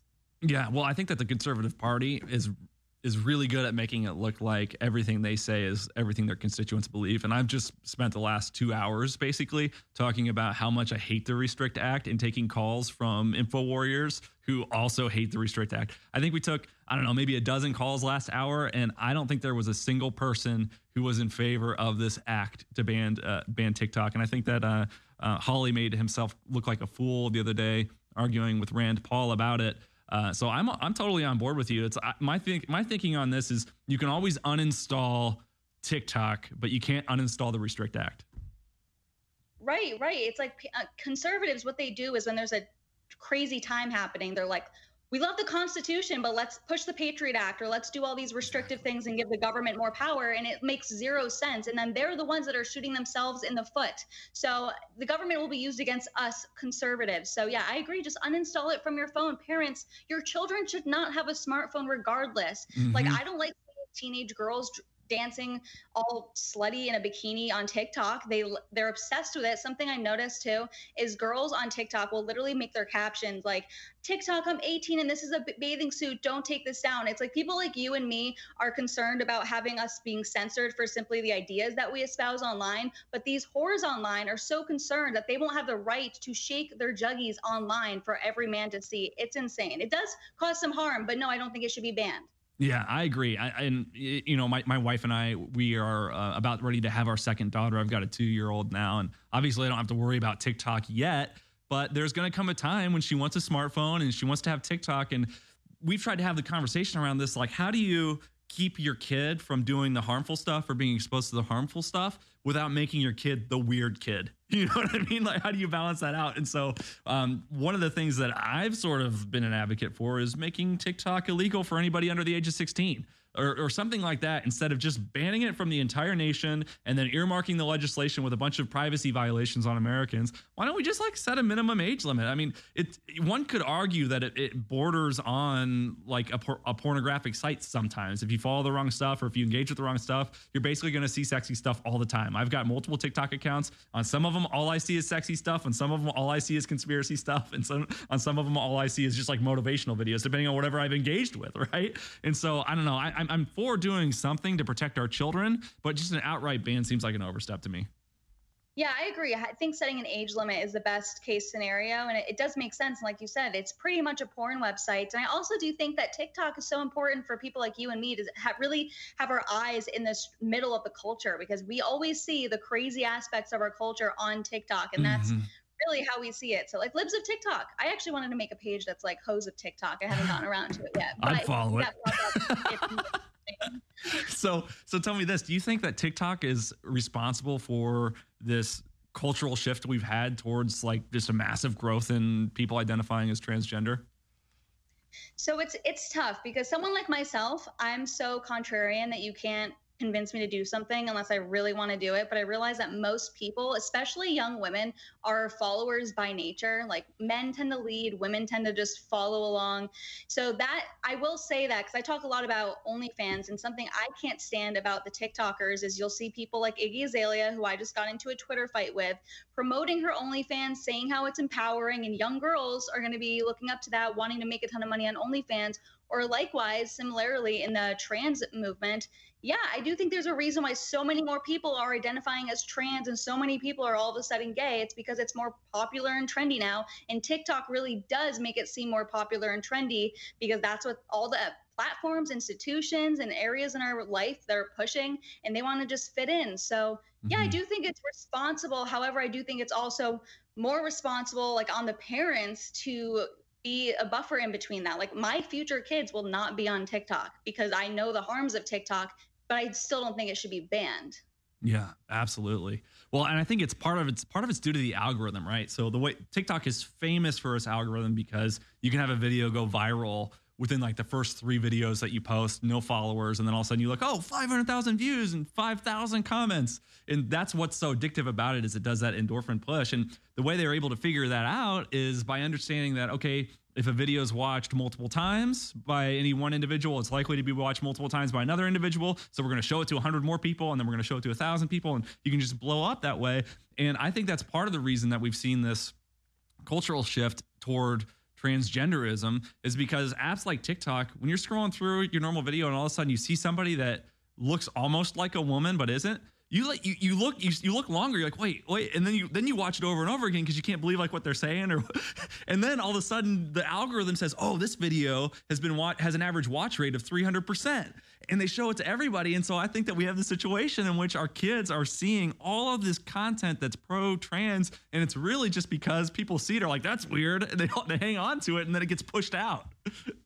Yeah, exactly. And they'll go through the comments and see what people are saying in the comments. And then as you're reading comments, the video replays again and again in the background. So just boosting it in the algorithm again. Mm-hmm. Yeah, I agree. I actually struggle to make my algorithm trannies. Like, I have to search on TikTok for them because my algorithm is just cat videos. Like, I cannot escape it, or capybara videos. Like, I just can't escape it. I have to search out crazy feminist or trans teacher. Like, I have to search it out. So I'm trying to get my algorithm there. But you're smart because you have multiple TikTok accounts. You can kind of tailor them with whatever mood you're in. So that's smart. But yeah, that's exactly what's happening. I agree. Interesting. So we are about ready to go to a break. Before we switch to the break, I do want to hop back on the ashwagandha gummies offer that we have currently at InfoWarsStore.com. Make sure you check out ashwagandha gummies, 25% off introductory pricing. Ashwagandha is a standout amongst groundbreaking herbs, but is known to have a very bitter taste. Ashwagandha gummies are a convenient and tasty option for those who may not enjoy the taste of ashwagandha in its raw form or prefer a more palatable way to consume it. Make sure you check it out at InfoWarsStore.com, and we will be back after this break with Isabella Riley Moody. Maybe at the end of the hour, we'll even take some calls. Great conversation so far about TikTok, and more to come in a few minutes. Welcome back to the American Journal, folks. We've got Isabella Riley Moody on with us today. She's a great guest. We had a great conversation about TikTok in the last segment. Hopefully at the end of this hour, we'll be taking some more of your calls as well so that you can ask any questions of Isabella that you want based on this conversation. First, I want to give Isabella the opportunity to talk a little bit about her podcast. What's the deal with that? When did you start it, and what's the goal? So I started it in January of this year, and basically it's with LFA TV on Rumble, who is like really I swear, as free speech as it comes. The guy who runs it, Jeremy Harrell, who's banned off everything, and he really does let us say whatever we want. I mean, one of the other hosts literally said the N-word hard R, and he was like, great show. So it's like full free speech. Okay, she was saying in the context of free speech. She wasn't just like saying you N-word, you know. But that's really important to me as someone that's, you know, blacklisted from the Blaze, and like a lot of conservatives can't. Well, you got blacklisted from the Blaze? You can't just say that and let that slide. What happened? Well, it's an alleged blacklisting. Okay. You know, things like I'm not supposed to know, but I know. Just, I guess one of my comments about suicide, it's actually one of my least controversial things I've ever said, and it's not even like a trolling thing. Like, I was just saying, if you commit suicide, it's selfish and it's natural selection, because we don't, there's someone doing stuff outside my apartment. I apologize if you can hear that. No, that's okay. Can't hear anything. But yeah, so apparently one of the ad agencies, they lost a lot of money with ads across the shows. So yeah, and there's some people inside Blaze that don't really like me, but there's a lot of, you know, gay gatekeepers, literally gay, in Blaze. So being able to say whatever I want is very important to me. I'm not one to censor myself. You know, when I first started doing politics, my dad, knowing my personality, because we're like the same person, he's like, you have to decide if you want to be someone that's, you know, wants to go on Fox News, or someone that is going to say whatever you want and you'll probably make less money. And I would much rather the latter, because any girl, any person can read a teleprompter. Well, women can't read, but they can try to read a teleprompter on Fox News. And that's just not what I'm interested in doing. I like to piss people off and I like to confuse them. I like being a troll. So that's very important to me. So yeah, having the free speech is important to me. That's why I have the show Moody with Isabella, which is my husband's last name that I took, which is so perfect for me. And yeah, it's daily, Monday through Friday, 4 to 5 p.m. Eastern. And yeah, we F stuff up on there. Yeah. So how do you feel about women who don't take their husband's last name? I mean, they do it for the dumbest reasons. Like, every argument against men that feminists have, they still have to go to a man. Like, they still are taking their father's last name, so it's still a man's last name. It's the same thing with OnlyFans. Is women will be like, I don't want a man, I want to be independent, but they still have to get money from a man. Like, at the end of the day, women still need men. I just tweeted it out. Women need men, and that's a fact in every single aspect. Whether you're working a job and your boss is a man who's writing your checks, all men. Yeah, that's very interesting. That's one of my favorite things about you is your style, right? I like you for the same reason that I like Jim Morrison. You're just cool, but you don't do provocation for the sake of it. You use provocation as a tool to like really get at the bottom of the problem with some of these arguments. You tweeted a couple of things yesterday. Like, what was the tweet? If he's not if your boyfriend's not mansplaining to you, you don't have a boyfriend, you have a girlfriend. I just think that's absolutely hysterical. It's true though, because like, do you want some beta male that's gonna listen to you woman-splain to him? No, like my husband, I used to tweet all about being a trad wife and women just need to submit and serve their husbands. Well, I got married since then, and now I've learned what it's actually like. I've honestly never been happier before, but sometimes he has to tell me, I'm in control here. Shut up. Yeah. So, because I can definitely talk back. So, I mean, it's really true. And I respect him for that. Like I respect him as being the leader of the household. Good luck wives who don't have a leader of the household. They're never going to respect their husbands, and they're probably going to cheat on them, honestly. Mm-hmm. Well, and I think one of the benefits of traditional marriages, which is something I obviously advocate for as a member of the patriarchy, but it forces more careful selection, right? So if you plan to, as a woman, if you plan to have a traditional marriage where when push comes to shove, you're going to follow the lead of your husband or whatever, then you're going to be much more selective about who you marry, because you don't want to marry somebody that's going to make dumb, irresponsible decisions or make your life miserable. And I think it just forces the cream of the crop to rise to the top. You actually have to be a better man. Otherwise, you're never going to find anybody that wants to live with you the rest of your life. Am I right? Right. No, absolutely. You need to find someone that you can trust to make decisions. And my husband, if I ever am disagreeing with him on something, he's like, okay, do you trust me? Okay, then stop. Like I have our best interests at heart. And then I'm just I'm put at rest. And also as a woman, I'm so indecisive about every single thing I do. I can't help it. I hate it. But having a husband to make all the decisions gets rid of that indecisiveness. And you are weeding out the beta males, because like I always say, you should not be reproducing with beta males. You should not be reproducing with feminists. We don't need more of them in this world. So if you were to look at try to find a male partner, or that kind of sounds kind of gay. If you were to try to find a husband based on him being a leader of the household, someone that you can trust, it will weed out the beta males, and less beta males would be reproduced with, which is for the common good of society. Yeah, absolutely. I think we have a beta pandemic going on, and it's so funny because you can have it, but we have this situation in which these beta. Do you think there's any males that are just feigning feminism to sort of get in and try to get laid? Do you think that's what's going on for a lot of these guys? Oh, for sure. When they're like, I'm a feminist ally. Like, these are the biggest male creeps ever. And it's really it's cringe. It's such like a stupid and pathetic way to try to get in the pants of a female. And honestly, even the left-wing girls, the feminists, they don't even want them. They do. Like, I always see on TikTok the feminists being like, when you're liberal but have a conservative boyfriend, like they all want the conservative men because they're the strong men that by nature they are driven to and wanting to reproduce with, because having a weak male is not someone you want as the leader of the household. And even if you think, because of the feminist brainwashing that's been going down in our society for the last century, just even if you think that you don't want the man to be a leader of the household, you are biologically driven to seek that out, whether you want to or not. Yeah. Well, and let me put it to you this way. In speaking with your friends, or just in an abstract context, if you don't have any personal examples, have you ever been in a conversation with a woman and you're like, why did you sleep with that guy? And she was like, oh, he's a feminist. Never. I've never. And I went to college and my friends were whores and they've never slept with a feminist man. Really? And would they identify as feminists? No, I mean, I really was never friends with the feminists, honestly. I've always been outspoken. Yeah, I've always been annoyingly outspoken about everything. So I pretty much repelled all of the bad people, which I love alienating bad people. That's why I'm myself obnoxiously 24/7, because I'm an introvert. I like being by myself. So less people I'm friends with, less people I have to deal with. And if I'm going to deal with anyone, they better love me for me. And I don't want to I'm not someone that changes depending on who I'm around. Yeah. Now we've just got about a minute left before we have to go to break, but I want to ask you really quick on that note. A lot of people are afraid to speak their mind on social media because they're afraid they're going to lose their job or not be able to get another job if they ever apply somewhere else. Have you ever, other than the Blaze, had your freedom of speech and expression get in the way of you getting a job that you actually wanted?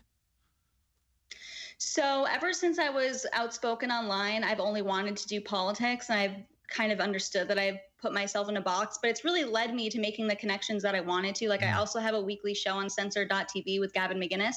Now, he's not in my show, but it's on his platform. And these are just the type of people I want to do business with. And it's honestly, it never affected me at all. Yeah, that's great. Well, say hi to Gavin for me. He was a guest on this segment with me when I subbed once a few months ago, and it's always good to watch his content.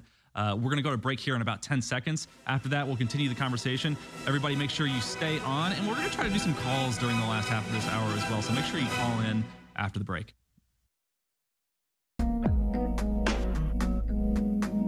Welcome back to the American Journal, folks. We are live with Isabella Riley Moody. Having a great conversation. Make sure you call in 877-789-2539 because next segment we are going to be taking some calls with our special guest. This segment I want to talk a little bit about the Nashville shooting. So I'm going to place the broad question, Isabella. What are your thoughts?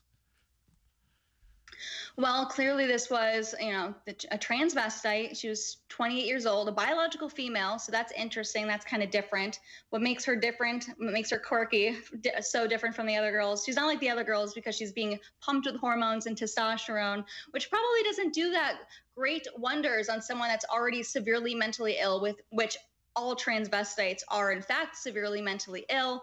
And she shot up her old school that she went to. It seemed like her old Christian school that she went to. It seemed like she had some sort of vengeance.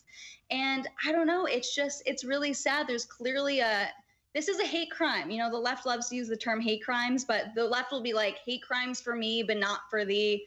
So they're allowed to be committing murder against Christians and white people and whatever. But, the times whenever there's a white male school shooter or mass shooter, that's the thing with this entire situation too, is whenever there's a mass shooting, you pretty much know exactly how the left and the right are going to respond. It's pretty much, the left's going to be pushing for more gun safety laws. So, unconstitutional restrictions on our Second Amendment. And then the right will be pushing for the Second Amendment. So it's just crazy. I also want to ask you, did you see that thing where it's like two different shoes? No. Oh, yeah. I saw the conspiracy, but I don't buy it. I just think that it was a low-res shot of the shoe, so it didn't show the color. Okay. I only saw one quick tweet on it, and I think I was half asleep. But I was like, that's a little weird, but who knows? I think it really happened. I think it was one person. I think it happened exactly as it's being portrayed. And part of the reason I do is because I lived in Nashville for 7 years, and I have personal friends on the police force, and I talked to them about it. And they're like, yeah, it happened. I know the guy that went in and saw the dead kids and all the stuff. So I do believe in this case, I believe the narrative. Also, the Nashville Police Department's actually pretty cool. They had a rule when I lived there that if you got pulled over for speeding, they would not write you a ticket as long as you weren't like a jerk, because they didn't want the community to hate them. So they pull you over and tell you to slow down, but they almost I think they had a 90% no ticket rate. 90% of the time you didn't get a ticket if you got pulled over in Nashville. And everybody loved the cops because they were cool. And then you slow down. Wow. Yeah, I'm usually a cop hater because, again, I think a really hypocritical thing of conservatives are like, we hate the government can't handle USPS and the government can't handle the DMV, but suddenly they think the government can handle important things like the military and the police. So I don't think that's really consistent. Sure. But that's a little pro, I guess, with the Nashville police, and obviously the Nashville police that took down this transvestite freak. They're heroes, but I still am a cop hater. I can't. Yeah, if I'm a government hater, I have to hate the cops. I understand. I have to be consistent. And I think every cop shop is different. Like I grew up in Illinois, and the cops were absolutely terrible. I hated the police, and then I went to Nashville thinking police were the same everywhere, and it turns out they were awesome. Like I got pulled over and going 70 and a 55, and they'd say, "Hey man, slow down. I'm gonna let you go." And I was like, this is a completely different experience than Illinois. So it depends on the department. I think a lot of people who are pro-police are rural people that live in small towns where the cops aren't a problem. But then if you go to like New York or a major city, like obviously cops do heroic things everywhere. So I don't want to make a blanket statement about them, but there are certainly more corrupt precincts than others, right? Again, police were, notorious in some of the major cities during the drug war for, sort of taking payments or whatever. It just depends on where the cop shop is. But I generally do agree with your sentiment. I do think the Nashville shooting, though, happened as it's being portrayed. What do you think about the fact that they've failed to release the manifesto so far? Yeah, that's the one thing I've been waiting for to cover on my show is I just want to see this manifesto. So I think I saw a tweet earlier of someone saying they are planning on releasing it soon.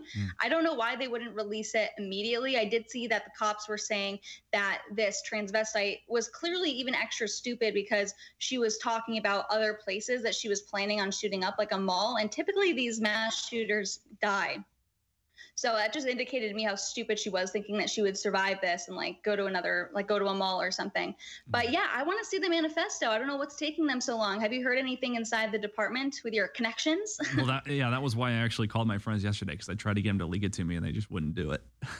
Oh, that would be so cool. Sorry, we can't. We'll lose our job. But I am told that when something like this happens, the ATF and the TBI, which stands for the Tennessee Bureau of Investigation, comes in and actually takes the case. So I don't even think it's in the hands of Metro Police anymore. I think it's in the hands of those entities. And I reached out to my connections there as well, and they were too close to retirement to take the risk of leaking the information to me. So I understand, but I tried to get it for this show because I thought it would be awesome if we broke the manifesto here on InfoWars, but it was just something I wasn't able to pull off. So hopefully next time. So what do you think is going to what do you think about the fact that, like, from the transsexual community, we have this constant claim that they're advocating for children's rights by advocating for the right for children to have this gender reassignment surgery and actually go through a physical biological transition. But then on the same token, they are defending the acts of a member of their community who actually kills children. So do they believe in a child's right to life less than they believe in a child's right to transition? Well, of course, these are the same people that, if I had to guess, are probably very pro-abortion. They don't care about children's right to life. They care about pushing their trans or retarded hard R agenda, which is what we're seeing. They don't care if kids are dying. They just want more trans kids. And I actually went to there was like a really viral drag queen event here in Dallas last summer. It was a Drag Your Kids to Pride, and Aldo Budazzani, who's now with PragerU, who interviewed one of the the drag queens, he was saying that his goal is to create more drag queen kids. So they literally are recruiting. It's like a religion. They're recruiting more children, and they're preying upon children because they know that children's brains are more malleable. They can actually influence them way more. And these people are predators. Oh, yes. That is the video. I was there. Oh my gosh. Yeah, children handing these grown men dollar bills with their parents pushing them to do it. It was really, really freaky to see. It was at a gay bar too. I didn't know children were allowed at gay bars, but I guess if there's grown men dressing as female strippers shaking their ass in front of these children's faces, then it's okay all of a sudden. There was literally toddlers at the bar. That's so bizarre to me. That is just so bizarre to me. I do want to remind everybody to call in because we are going to be taking calls in the next segment. Make sure you call 877-789-2539. We've got a couple of great callers lined up here. I'm not going to take any calls this segment because we've just got 2 minutes left, and I want to give everybody a time to express themselves. But after the next break, we will be taking more calls. Isabel, I want to ask you, what do you think is next after all of this? Is this Nashville shooting going to actually impact anything one way or the other? What do you foresee happening as a result? It's so hard to predict these things because, like, the left will always out crazy themselves, and I'll think it's shocking, but then I'm also not surprised based off everything they're doing. I don't know.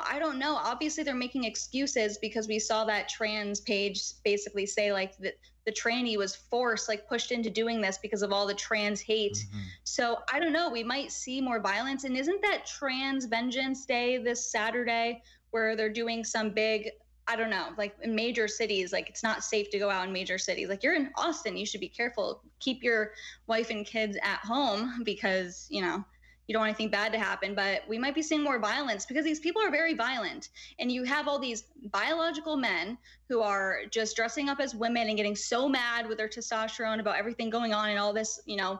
I wish there was more trans hate, but they're perceived trans hate. And then you have women being pumped with all these hormones and testosterone who are all angry too. And they don't care. They don't hold their own community accountable. Like this person, this transgender that actually killed all these kids, made them look worse, made their community look worse, but they were still pushing and advocating for this person and defending them. So why would anyone else be dissuaded away from actually committing more crimes? I don't know. What do you think? Because it's kind of hard to predict. Well, I think that someone in the audience needs to take that clip from A Few Good Men with Jack Nicholson saying, "You can't handle the truth," and change it into a meme that says, "You can't handle the testosterone," because obviously it's causing all sorts of problems.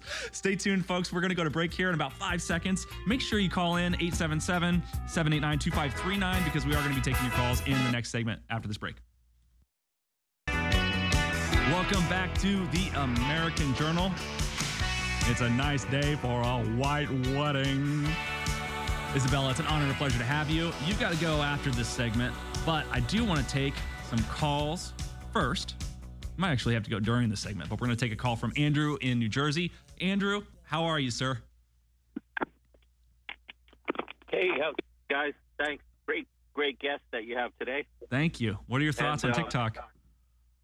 Just want to say Nitro Boost, it helps in the bedroom, and it livens the bedroom, but it also keeps you alive because the clot shot, which I avoided taking for such a long time, then I broke down and took it because it was required for this local news job, which I was trying to get and wound up not getting, which is embarrassing. But then it's more embarrassing, I'm working for a C-SPAN, which is boring, so I needed the shot.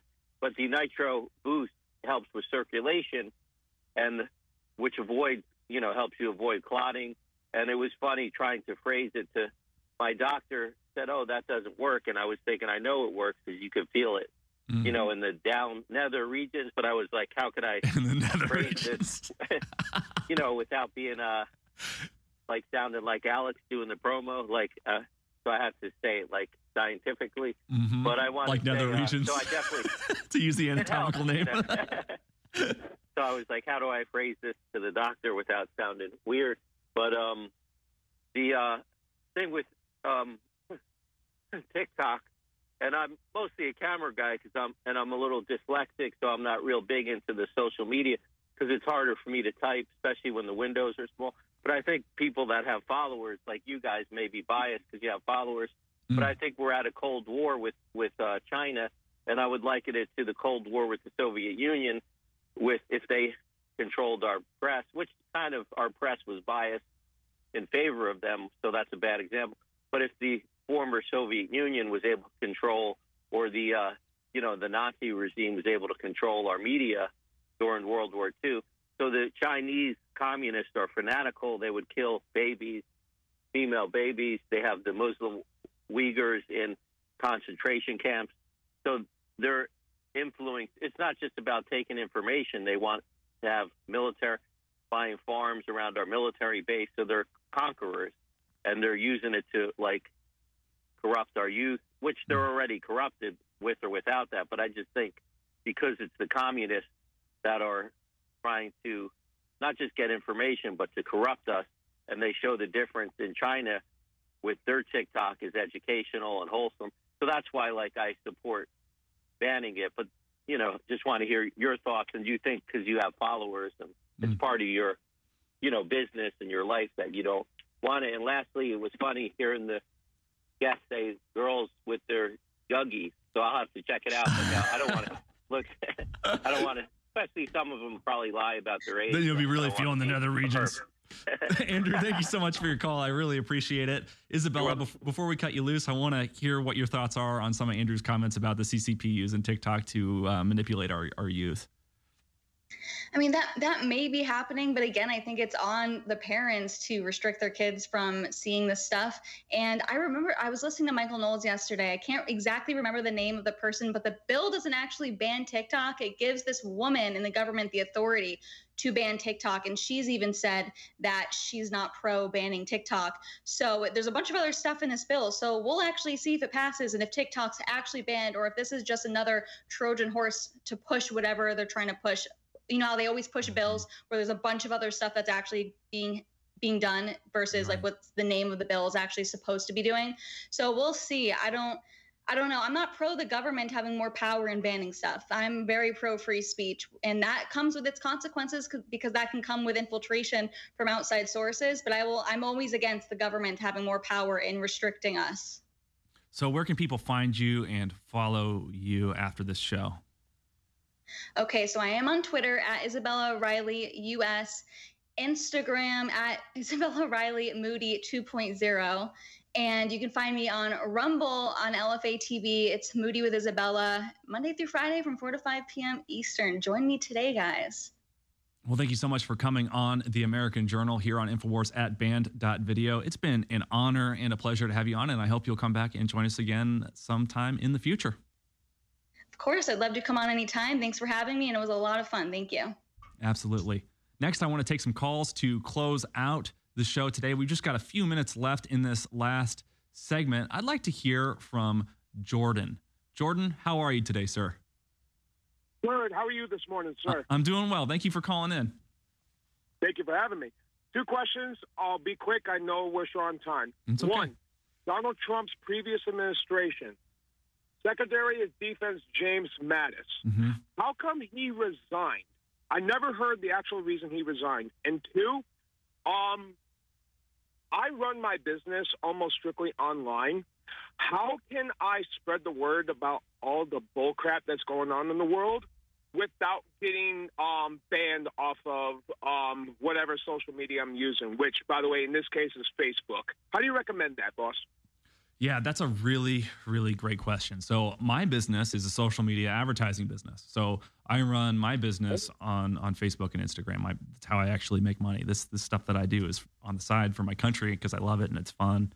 And I'm an upset American. And so what I decided to do as someone who manages over 250 ads accounts for clients is not post anything on Facebook that could get my account restricted. So I use every platform except for Facebook. If you were to go to my personal Facebook page, you would not see a post or a link to a podcast that I've done or an interview that I've done, whether it's Bannon or Roger Stone or Gavin McInnes or anyone. You wouldn't see any of those conversations. So my advice to people who actually run their business online, just don't use the platform that you're dependent on for money for politics, because it will present problems for you down the road. And I know that that's ugly, but ultimately these platforms are going to suffer because guys like us who could easily gain a following on these platforms and actually engage with an audience just won't use them.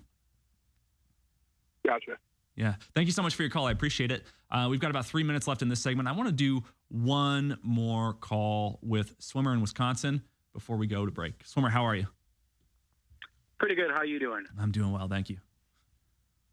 In light of this shooting that happened with the tranny person, I think a lot of people aren't discussing the testosterone absorption from women, where women have like 1/10 to 1/20th of the absorption of testosterone in their body. And I think these women who are getting too much testosterone are like flipping out. That's why I think we need to like ban these type of assault trannies. And like, you've seen how like with regular guys, even with like in history, Helen of Troy, how guys will go through great lengths with the testosterone they have naturally in our body. There's laws already on the books with barbiturates and steroids about people taking those. So I think it's something that needs to be addressed because it also messes with the natural absorption of testosterone from women, from men. And it's been scientifically recently proved that the proteins and chemicals go all the way to the brain of women through normal intercourse, and it messes with that system, and then guys naturally absorb this, and a lot of people don't know this. After about 74 days, the sperm inside the body, a male body, will live, and then it will disintegrate and the body will reabsorb the testosterone, where Joe Rogan talks about like the Eoto tribe and tribes in Zambia, where men give kids testosterone by having them drink their seminal fluid, and they actually have testosterone absorption that way. So it's kind of like a weird topic and kind of icky to talk about. I understand. But you can see how this shooting occurs, and no one can tell me that having 200 milligrams of testosterone a day compared to having 10 nanograms won't have an effect on someone's mind. Absolutely. And frankly, I don't know how many studies there have been conducted on the psychological effects of testosterone if given in these high doses to women in transition. I'm sure that the studies exist, but should they exist, they certainly aren't really being talked about because there's just no way that this is physically healthy. I mean, it's not only in our DNA, but in our very chromosomes, our gender. And when you start messing with that root code of who we are and just doing everything you can to counteract it, your body's trying to reject it naturally. So I just can't imagine this being a healthy outcome for anyone. And I feel bad for especially our children who are put through this because they're misguided and manipulated. But thank you so much for having me on the show today here on the American Journal. We're going to go to break. I'm going to be back tomorrow hosting as well on the last day of this week. And Harrison should be back with you next week after he kicks the last bit of this pink eye that he's fighting. But make sure you check out InfoWarsStore.com during the break and stick with us for the Alex Jones Show coming up next. Thank you.